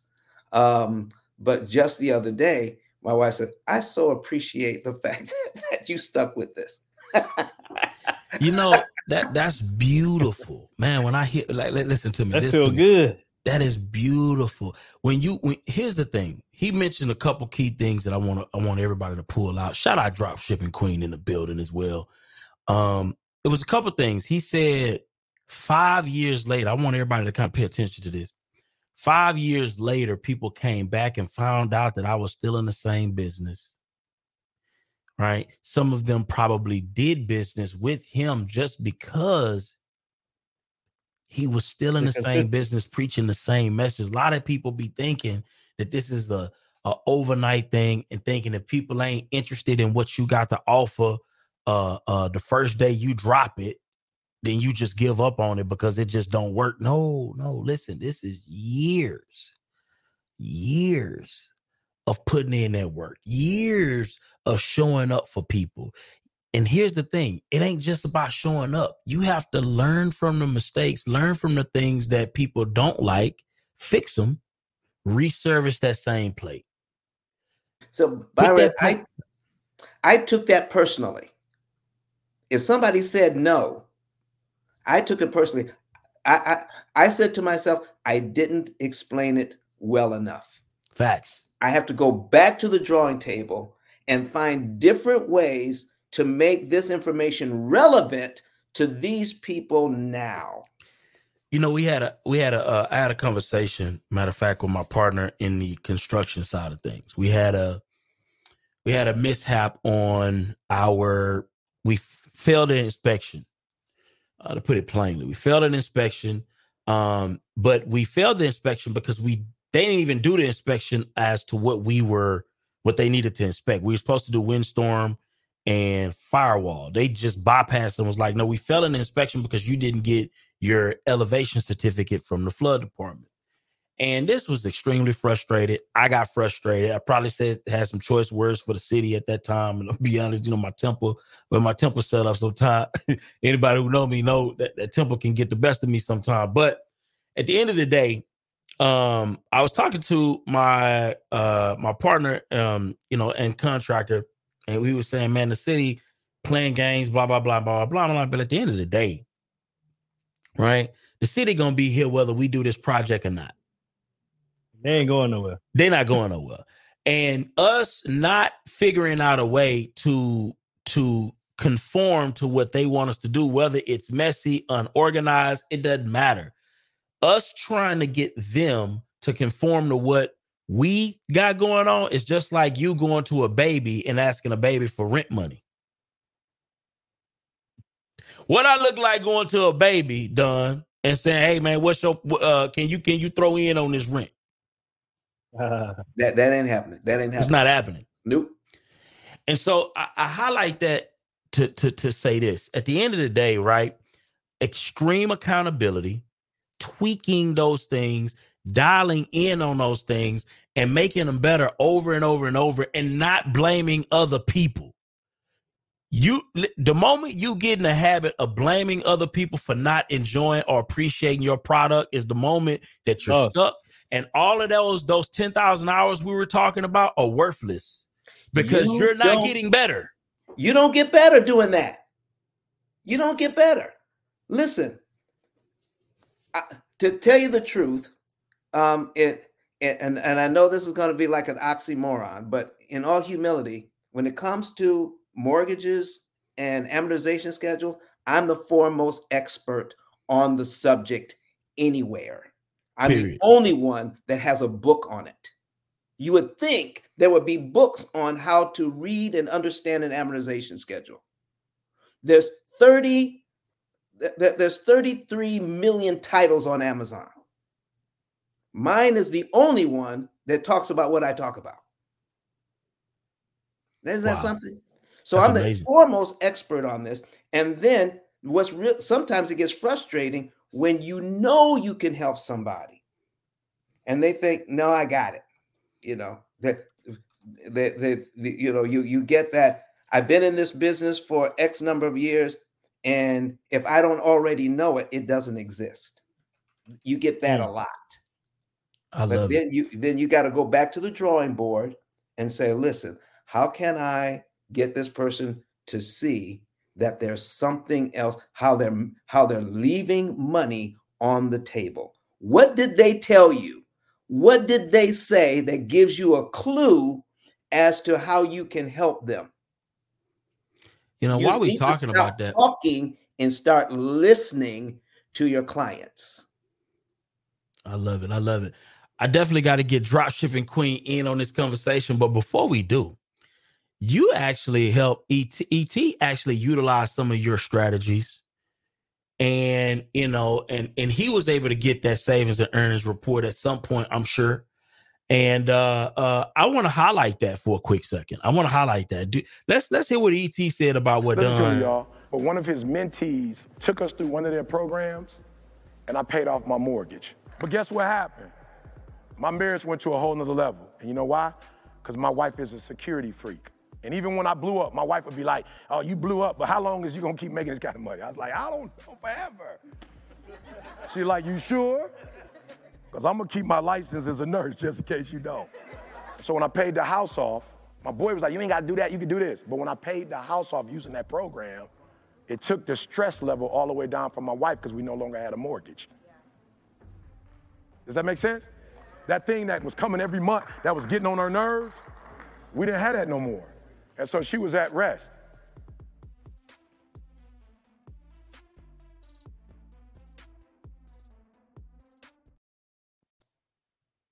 I want to thank ET because he done sold a whole lot of programs for us. Thank you, ET. I bet. I bet he have. Listen, and if you want to get your savings and your free savings and earnings report, make sure that you go to ice10k.com. That's ice, just like ice, water. You know what I'm saying? 10k.com and check that out. I mean, it's free, right? And see if Don can help you get that debt at a much, much, much cheaper price, regardless of the interest rate that you go into that deal with. But listen, I got to pivot because we got Dropshipping Queen in the building. Yeah, let's not act like this regular. Hello? Yeah. You know what I'm saying? Hello? Let's not act like this is a regular experience. Let's not do that. Okay. Listen, dropshipping, what's your take on? Okay, here's the thing. Don just mentioned how he niched down in a completely new marketplace, uncharted territory. That got to be scary, right? Because you're building something that's unique, that's specific. Nobody knows about it, and you're trying to pioneer this new business. And I'm sure you've been in a similar space. Not quite the same because what you do is a little bit more, you know, we have other examples of it. But what would you say it was like dialing in on what you wanted to accomplish when that business got started? And what were the things that you had to tell yourself in order to keep on focus?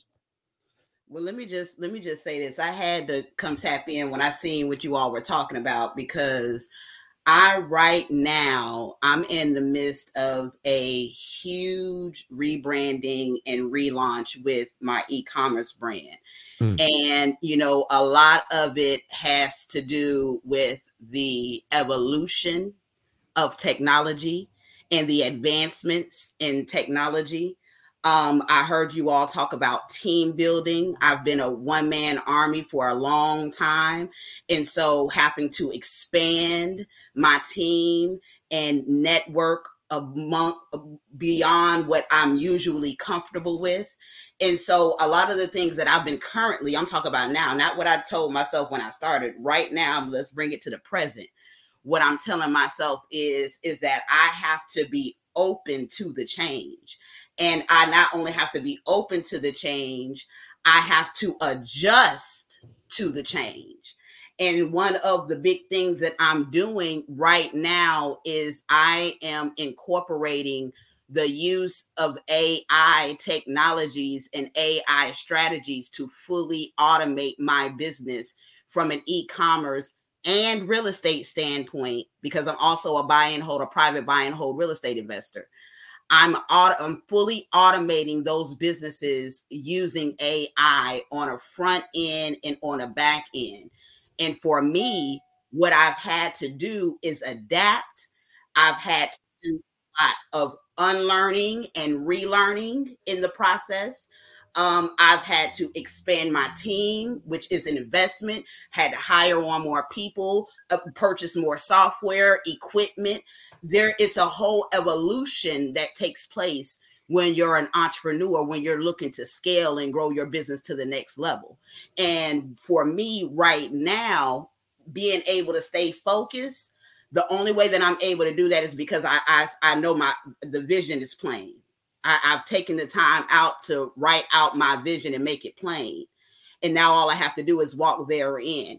And so staying focused for me is me knowing that at the end, knowing what the end is going to be. And I have to get there. And a lot of people, they look at how daunting a task may be, or they look at all of the work that they have to put in, not realizing that faith without works is dead. And if you don't do the work, talk about it, about the results you don't get.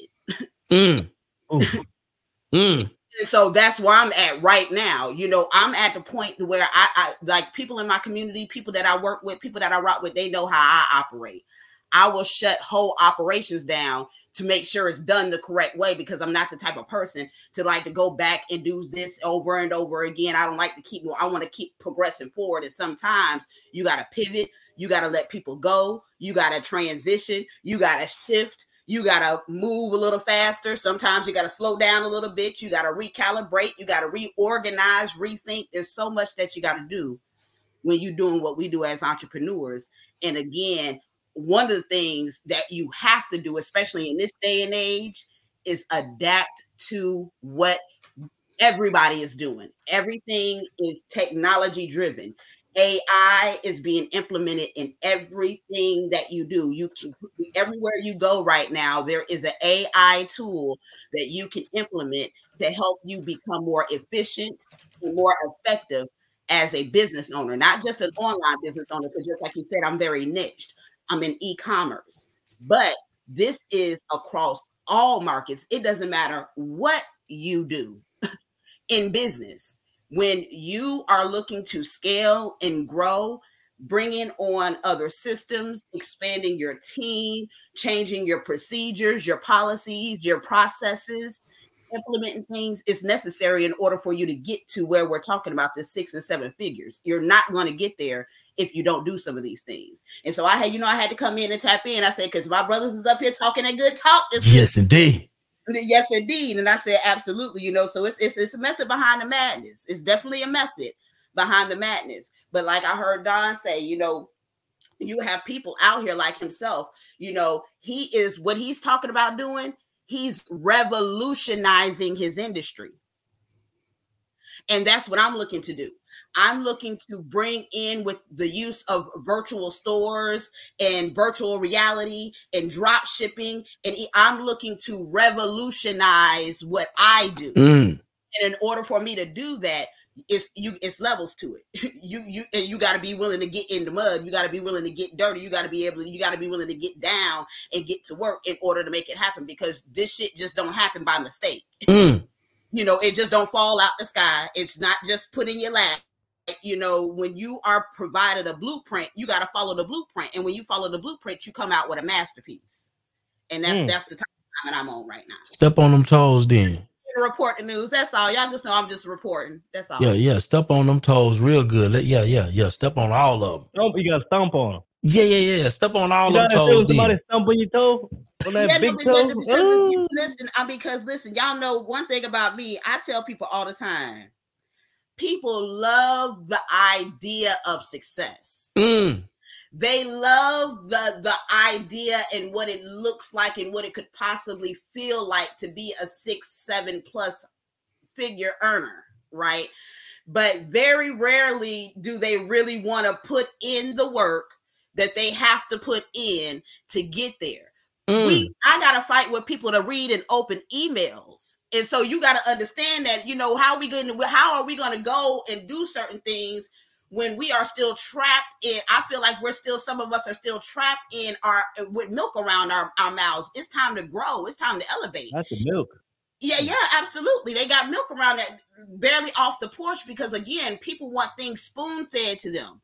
People want, you know what I'm saying, every little thing given. They don't want to pay for things. They don't want to invest time. They don't want to invest resources. They don't want to do anything. They want someone to give them the blueprint, show them how to do the blueprint, put the blueprint together for them and everything like that. And again, they don't understand that it takes work to do these things. Byron, O'Neal, Don, y'all, we ain't get to where we go and just been sitting here talking about this shit.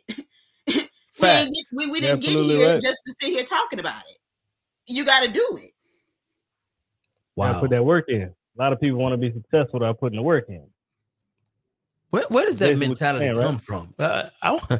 Like, why do people think that you just show up and you're supposed to just get blessed with opportunity, blessed with money, and just be in certain rooms?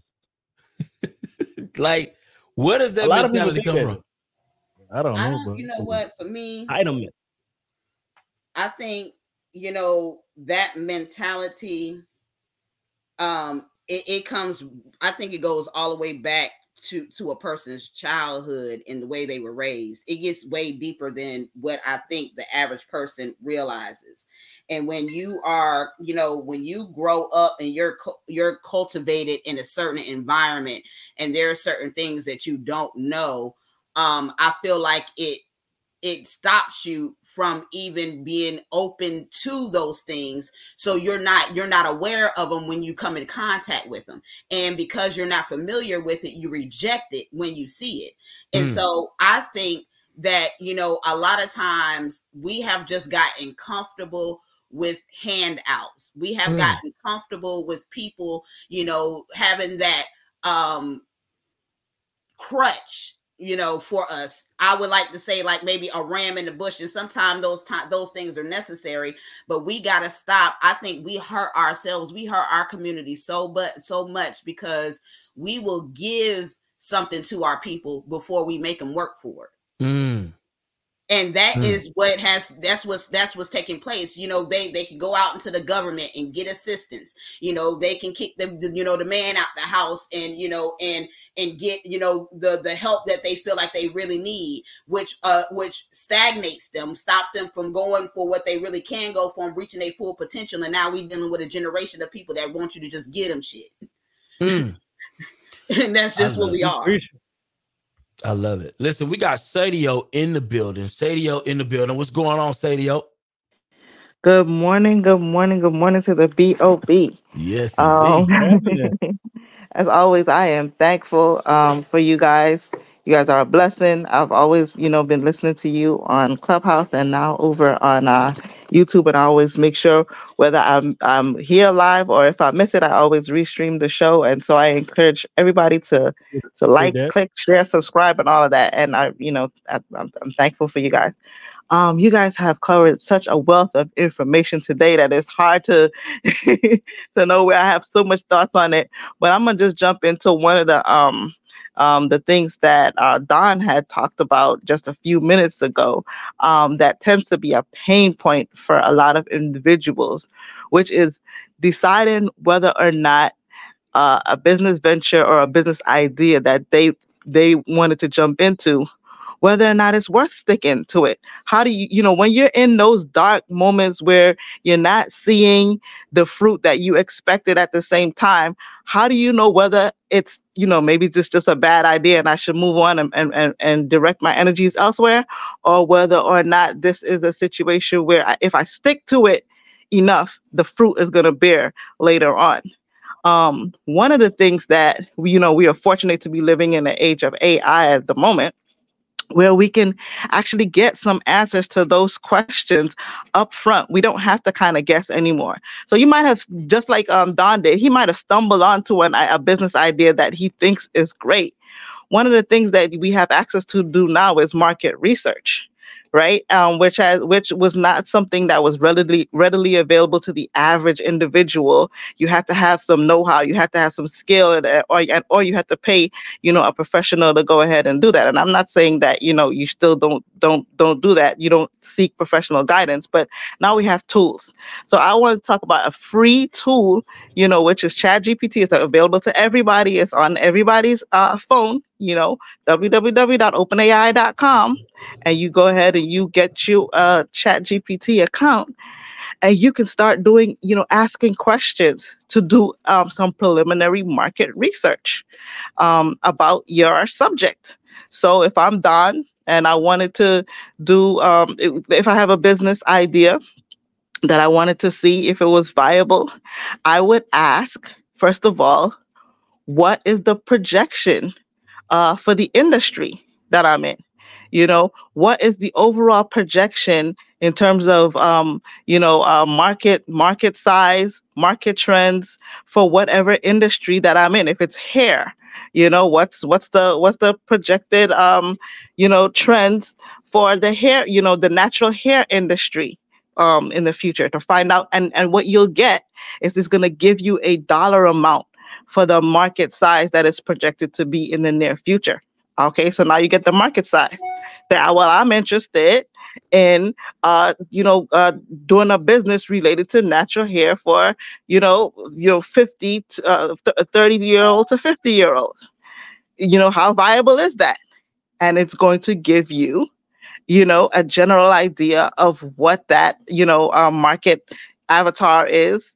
And you can then, again, niche down and ask more and more specific questions with regard to your industry. And you are going to get a fair idea as to whether or not there is a market for that idea. It's going to give you an idea of, whether or not it's large enough for you to address in your area, or if it's going to be online. It's going to give you the answers to those questions, is what I'm saying. And, I love that. That is one of, a very small part of, a whole entire branding and market research exercise that everybody can do for their individual business.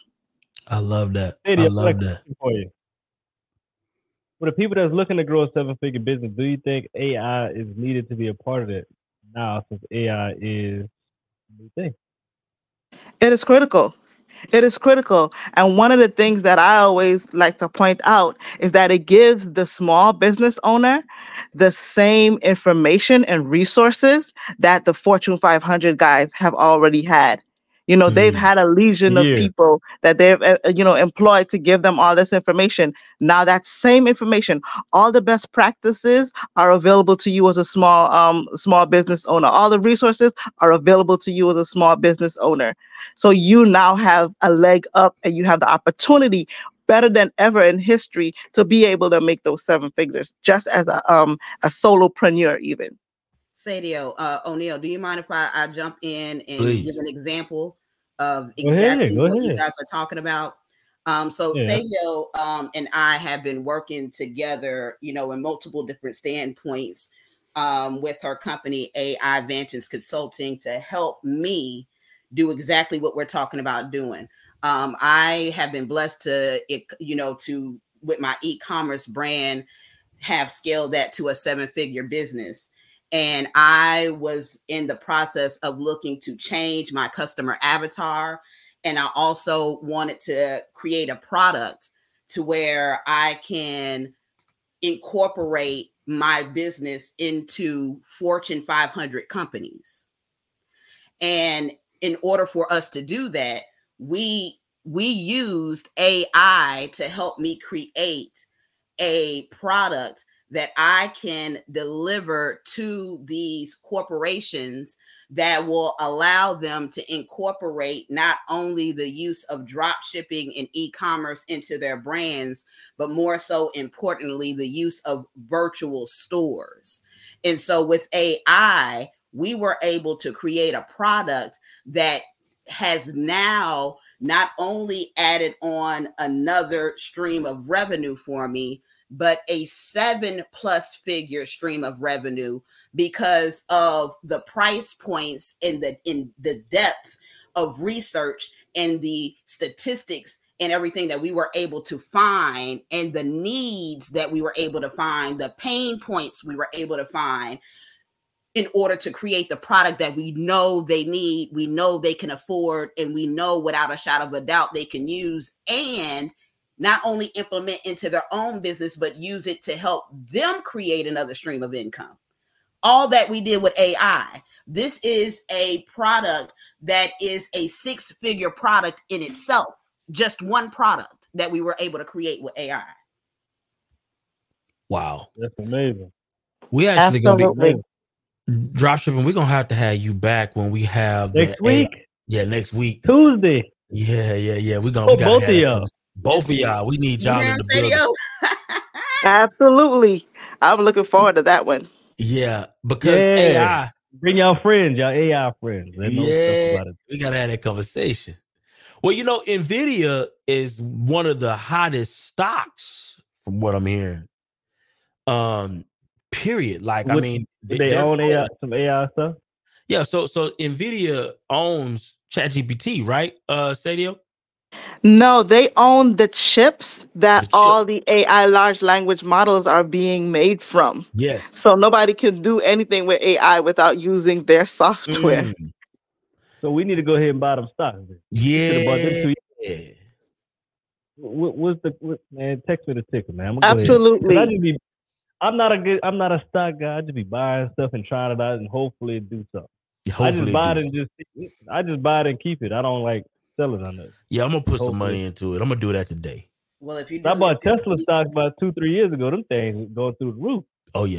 Anything in the AI industry, of course, you want to make sure that you're paying attention to, the company and looking at, their progress and what they've been doing and things of that sort. But AI is the future. And what Sadio and I are doing is not only are we, because, again, I'm in e-commerce, but our focus is to revolutionize not just businesses in general, but the way you do e-commerce using AI strategies.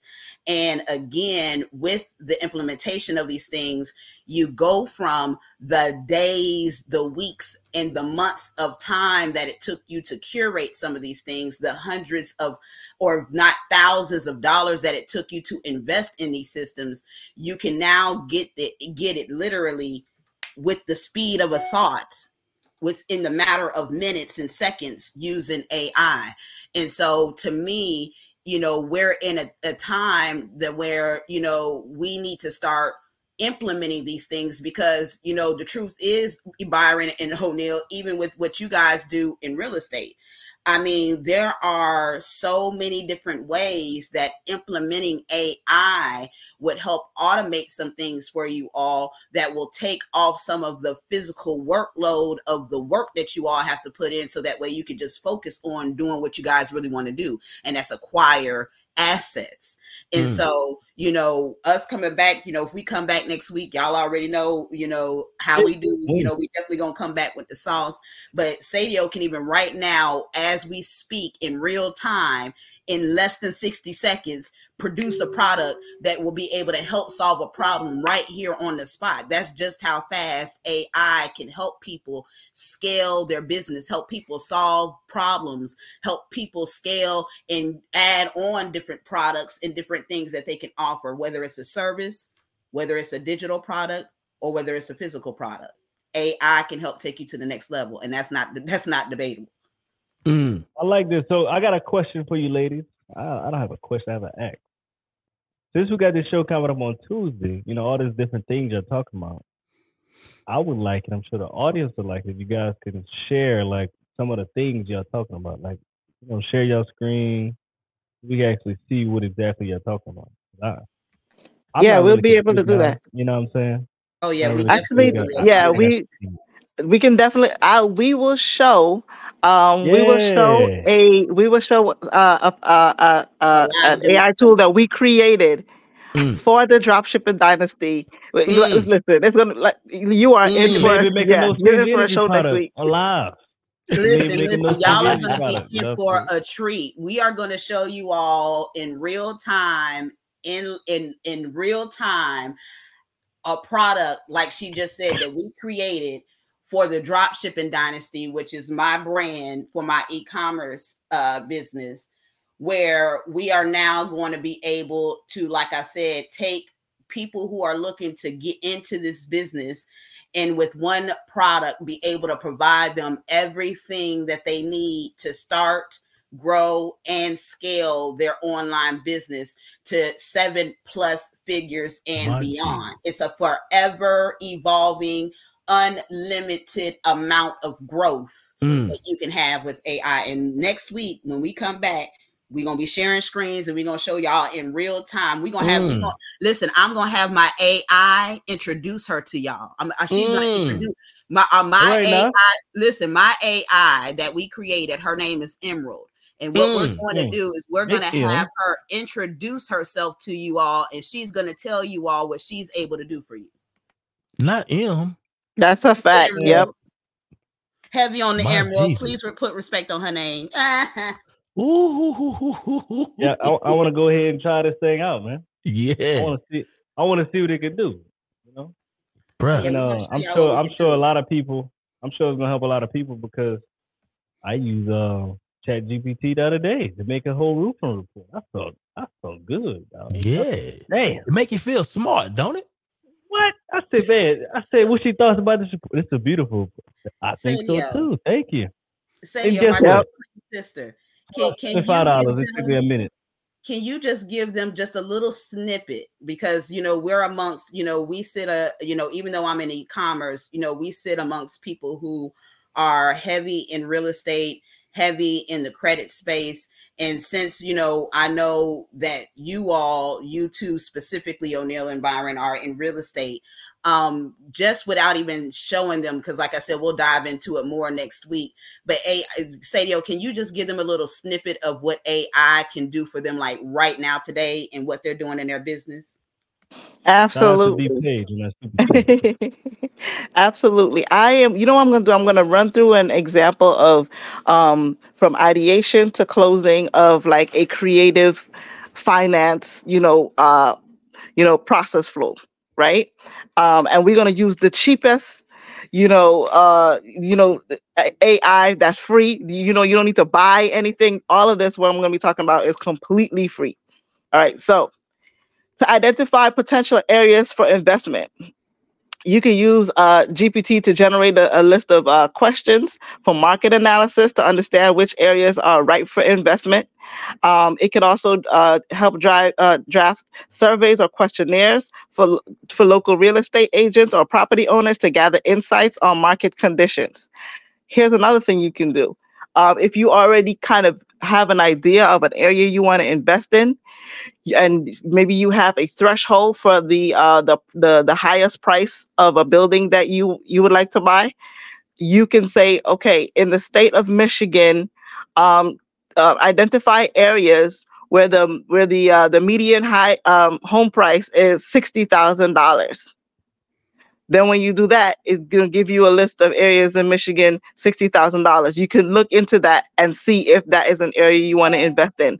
If you want an area where it's $60,000, but you want the median rent to be another number, I don't know, $1,000 for a 1-bedroom, you can ask that question, and then you can have it compare those two lists. And if a place appears on both lists, then there you go. That's some place that you can go ahead and invest in. So it can do real-time market research. Wow. It can analyze responses from the surveys and questionnaires that you sent out. If you've done that, and it can identify the trends for you. If you already paid for a market research and the company sent you 50 pages of market research, and you're wondering, oh my gosh, how am I going to go through this? You can upload the PDF of that document and have it identify all the salient information, all the information that you need, so that you don't have to go through it. Things that you might not have understood, it can explain to you. You can generate a list. You can generate a list for cold calling. You can help draft personalized calling scripts based on the target demographic and property type. It can create variations to test different approaches, and that will help you to increase your engagement rates. You can execute cold calls for acquisitions. You can provide real-time assistance in refining cold calling scripts based on feedback and objections received during calls. It can suggest improvements or alternative phrasing to overcome common objections. So I'll tell you how to do this in real life. You get a recording, an AI recording, like software like Otter.ai, OTTER.ai. You record your call with the potential seller. You get the transcript because Otter will not only record, but it will give you a transcript. You will take that text of the transcript. You will upload that into ChatGPT, and you will ask for recommendations on what you could have done better. Wow. Now, if you create a document with like 100 calls that you've made, and you upload that same document with all the different calls, you can ask it to do a full analysis of your call style, your style in the interactions, and tell you in general what you should be doing better in terms of being a better cold caller. This is not a replacement for a human coach. Definitely go to Byron and O'Neill for learning how to do this. Definitely go to Colleen, go to everybody that you know is a professional. But in the absence of that, while you're saving your money to be able to get their program, this is one thing that you can do. Here's another thing. Jesus. Managing leads and follow-ups. It can assist on drafting follow-up emails and messages tailored to each potential seller's concerns or questions. It can also help organize your leads into categories based on interest level, readiness to sell, or specific needs. You can use it for negotiating deals. You can generate negotiation tactics and strategies tailored to each seller. And it can provide suggestions on how to communicate value propositions effectively or how to counter specific negotiation points raised by sellers. What you can also do is actually instruct it to act as a seller with, every objection that it can think of. And you can go back and forth with it, and then it can analyze how you did in that interaction. Drafting agreement. So Sadio, so what you're saying is, just because I don't know what they're hearing, but I'm gonna just tell y'all what I'm hearing. So to me, it sounds like you can get AI to do whatever it is you need it to do to help you scale your business and automate your business and become more efficient and become more effective, ultimately allowing you to focus on what you need to focus on to get the money that we're talking about getting with these 7 figures. That's what it just sounds like to me. Like I'm hearing higher profitability. Hello, in 120 minutes, okay? And they don't talk back, Byron. Yeah. Over so many. They ain't got no long lip, no attitude. Jesus. So you say you ain't got to worry about her talking back? You ain't got to talk back. You ain't got to have a smart mouth. They ain't got to call in because their kids sick. No call-ins. Not with the AI. Wait. And it's for the free 99. Not for the free. The free ski. Absolutely. So more value for a low price. For no price. Yep. No price. Yep. And it actually allows you. So one thing, I had shared this on this show before, but if you are a small business owner and you have one particular product, that's reasonably priced, that people always go in their pocket and give you the money like instantly once they hear about it. But typically, it takes you some time to be able to put it together. If you use AI to be able to get more efficient at that process, then you can drop the price of that product and sell it to, infinitely more people. Right? Wow. Because now it doesn't take you your own resources to be able to put it together each time someone orders. Listen, man, I gotta I can't wait. You hear me? Sadio, listen to me. Drop shipping. Listen, I can't wait to have that conversation on Tuesday. Yes, indeed. I can't wait to have it. We're gonna change somebody's life, man. Yeah. It's gonna be a life-changing conversation. But here's the thing. We can't leave out of here without giving folk these gems. on the 7-figure business. Here's the thing. It's a couple things that we got to highlight before we head out of here. And I got to get some insight on this. I know dropshipping going to go crazy on this too. It's a couple things we got to highlight when you're looking to build out that 7-figure empire. Number one, we talked about finding that niche. Okay. Then we talked about, number two was talked about crafting that unique value proposition. Unique value proposition. What do you offer to the marketplace that differentiates you from everybody else? We talked about partnership, right? We talked about allowing your superpowers to reign supreme anytime you're getting ready to do business. We also talked about not just depending on vibes, energies, and all of these things, but let the paperwork make the paperwork. Ain't that right, O? Yes, sir. Yeah. We want that paperwork to make the paperwork, not just the energy and the vibes, because sometimes the energy and the vibes they be wrong. Ask me how I found it. Don't be matching. Yeah, they don't match. Energy and vibes the don't good always vibes, great vibes, good vibes, most times equal scam. It definitely gives scam likely. Trade likely. I'm just saying. Actions always gonna speak louder than words. Trust me.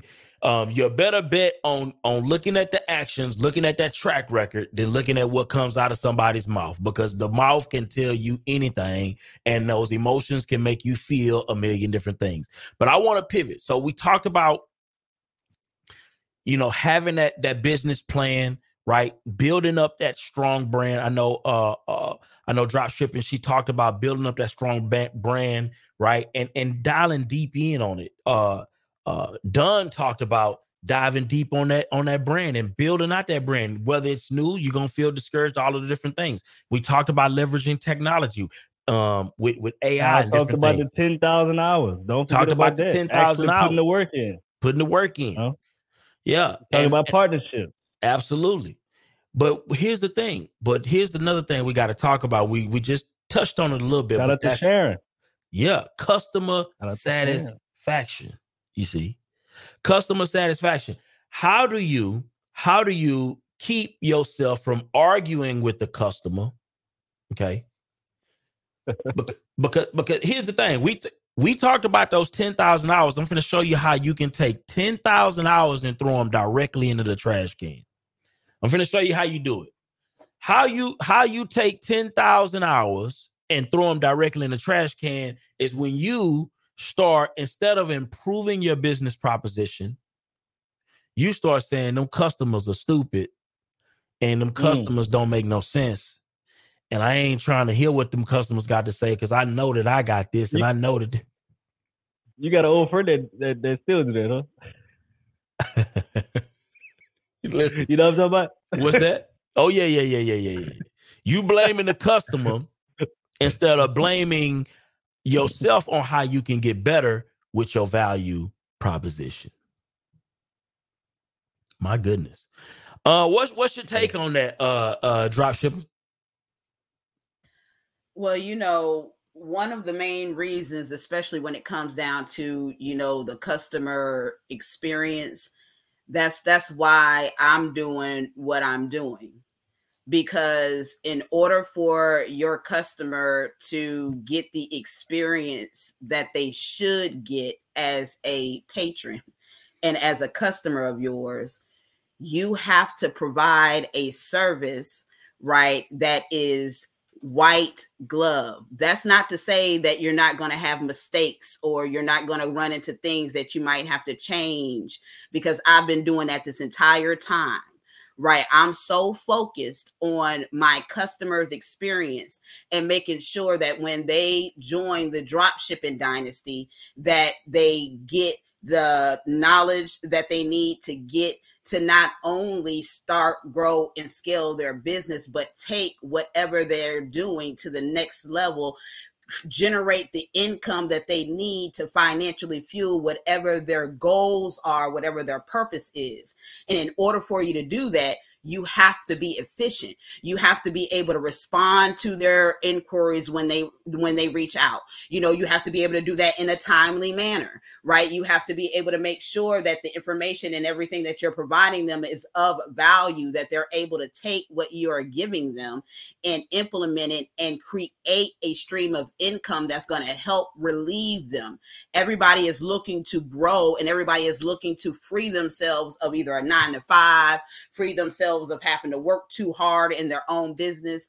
And in order for us to generate that experience for them, we as business owners, we have to become more efficient in what we do and how we do things. We have to make sure they have access to help and assistance when needed. All of these things play a role in the customer experience. And I know for me, myself, I'm not even just coming from that as a landlord or from a real estate perspective. I'm also coming from a shopping experience as well. And again, in order for us to be able to increase or improve our customer experience, we ourselves have to become more efficient. We ourselves have to become more effective, because when we do, that's going to reflect in how we do business, ultimately making our customers happy. That's how that's going to go. Can I jump in and just add one thing to that as well? Customer service isn't only about, the traditional things we think, being nice to the customer, etc. It's about understanding what is important to the customer so that you can deliver that. Because if they don't read what you're trying to deliver as being important to them, you're not serving the customer. That's not customer service. AI and market research from AI helps you to be very clear about what's important to your customer and what they need from you so that you can provide it, and that thereby you're being seen as being providing top tier peak customer service. I love that. And Bam Bam put something in the chat that I think is important too. Every customer ain't your customer. And sometimes, right, when you not dialed in, again, we're going back to that 10,000 hours. When you're not dialed in on exactly what you do, we're going back to the niche. When you're not dialed in on what your niche is and you don't really understand your value proposition, you think everybody your customer. Everybody not your customer. And that shit going to give you a headache. When you think everybody is your customer, you confused before you even started, because now you trying to serve people in a lot of different ways. And you all over the place. You confused and you don't understand why your business ain't growing. It's because you think everybody is for you and everybody ain't for you. Oh, Byron. You chasing dollars. You preaching, my good queen, brother. You preaching to him this morning. You preaching. I say all the time, it does not matter what you sell. It's who you are selling it to. You have to identify your audience. You have to identify your customer avatar. You have to identify what they need. You have to identify what their pain points are. You have to identify their problems. You have to know all these things. Guess what? You don't even have, you got to know more. You also got to know what they like, what they don't like. You need to know how much money they're bringing in. So you can price your products, or so that way you can make sure whoever your products are being serviced to can afford your products. There are so many different, you have to know where they are. Okay. Where they like to hang out. There's so much that you have to understand about your customer in order to be able to target them specifically. Because when you target your customer, it does not matter what you're selling, because you're going to go sell that product to the person you know who needs it. You're going to go sell that product to the person you know who can afford it. And when you know who that person is, then you're not going to have what you're talking about, O'Neal, or Byron. Oh, well, why my products aren't selling? Why are my services not selling? You're not all over the place. You're not all over the place trying to sell your product to any and everybody. You're selling your product to a very specific person that you know needs exactly what it is that you're selling. Oh, I ain't gonna lie. We're gonna have to do a part 2 on this, because we ain't even got halfway through. Yeah. Oh, we ain't talking about who the first hire. We ain't talking about the networking and collaborating. Oh, we ain't even talking about the team. We ain't talking about investing in talent. Yeah. Oh my God. It was a good time, bro. You know, that means we're passionate about this. We really do it. That's why we couldn't get through it because there's a lot with it. If y'all want a part 2, put a flame in the chat. It's all about what y'all want. It's not about what we want. I think we need a part 2 though, because this is a lot to unpack if you're really trying to build 7-figure business and an empire. Because we ain't talking about maintaining financial discipline, adapting to market trends. We ain't talking about having a real team. I know Al mentioned a legal team. You need to have all your people in place too. Facts. Something will happen, especially if you're making it over $1 million. Something will happen. Oh yeah, you're gonna get threats to lawsuits. Yeah. You need to be prepared before it happens. My Jesus, we ain't even waiting to leveraging the tech. Yeah, we gotta have a part 2. We gotta have a part 2. We need some likes though, man. How about we like for the part 2? That sounds better than playing. Yeah. Because we got a lot to cover on this. Let's get to 40 likes, man, for the part 2, man. Let's get to 40 likes, man. Y'all been holding back on them likes, man. Yeah, man. You know, just hit the little button. Let's stingy with the likes. We don't want that. Yeah. It's a lot of stuff, bro. But next Tuesday, Sadio and Dropshipping Queen will dive a little deeper into what they're talking about right now because you gotta see it. You know what I'm saying? I know some people can listen and go take action. Some people gotta see and take action. Some people gotta be hands-on and take action. So I'm trying to make sure we accommodate y'all. And at the end of the day, you don't want to miss that boat though. Nah, you don't want to miss the AI boat. Yeah. You don't want to miss that boat. That's a hell of a boat to miss. Dropshipping, okay. What kind of boat you think folk missing if they miss this AI boat, this NVIDIA boat, this ChatGPT boat, all of the whole AI revolution? What you think about that? Listen, I'm just reporting the news. Y'all don't fight me. Okay. I'm just coming to report the news. If you miss this boat, okay, you're missing out on life. You're missing out on a life-changing. What I'm telling you all, listen, what AI, okay, is doing for businesses, and I gotta say this, I'm gonna keep saying this, across all markets. I don't give a damn what it is that you do in business. With implementation of AI, if you don't get on this train, you are going to miss out on a level of greatness that you will never have been able to get to without AI, and that is a fact. I'm telling you all right now, over the last 30 to 60 days with AI, I have created over 5 products that by themselves alone is 7+ figures on its own, by itself. I said 7+, and this is an unlimited amount of income. Heavy on the plus. Tell them again, Sadio, heavy on the plus, because with these tools, I didn't have to pay nobody to do this.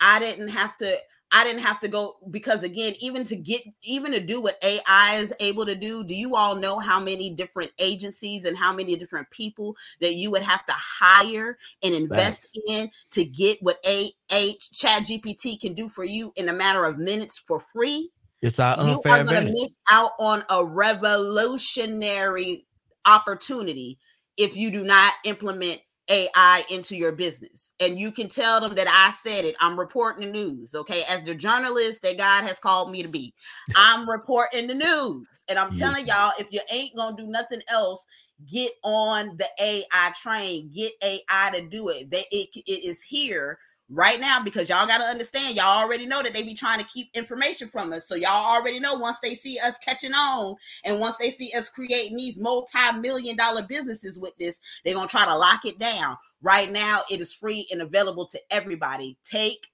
advantage. Take advantage. And while we taking advantage of, appreciate D Page for the super chat. Indeed. You know what I'm saying? Appreciate Sharon. Dr. Ball. Sharon. Yes, indeed. You know what I mean? Appreciate Look that. Look at that. Showing love, man. And we appreciate our members too. We appreciate y'all. Of course, man. Of course. No, and the name of that company is we hit 2 days a week, giving a lot of value. Well, appreciate that. Absolutely. We have a good time. But it was cool, though. Oh, I love it. It was value packed. somebody said we should make it a series. I agree with that. I agree with that. Because it's a lot with this. It's a lot. It's a lot. No? It's a lot. Absolutely. You may have to change it. Hiring a team to run a 7-figure business. You might need to change it to billing a 7-figure business. Yes. I love it. Change it up. We got some special guests come in. Yeah, listen, y'all. I'm just, listen, one thing I'm gonna do, I'm gonna do a lot of things, but what I ain't gonna never do is tell you no lie. Y'all definitely need to turn this into some sort of series, because this is a topic that's just not subject to one specific individual. And I know, and same is to you all as well. We're all real estate investors, but we all have other ways and other means of that we go about doing business.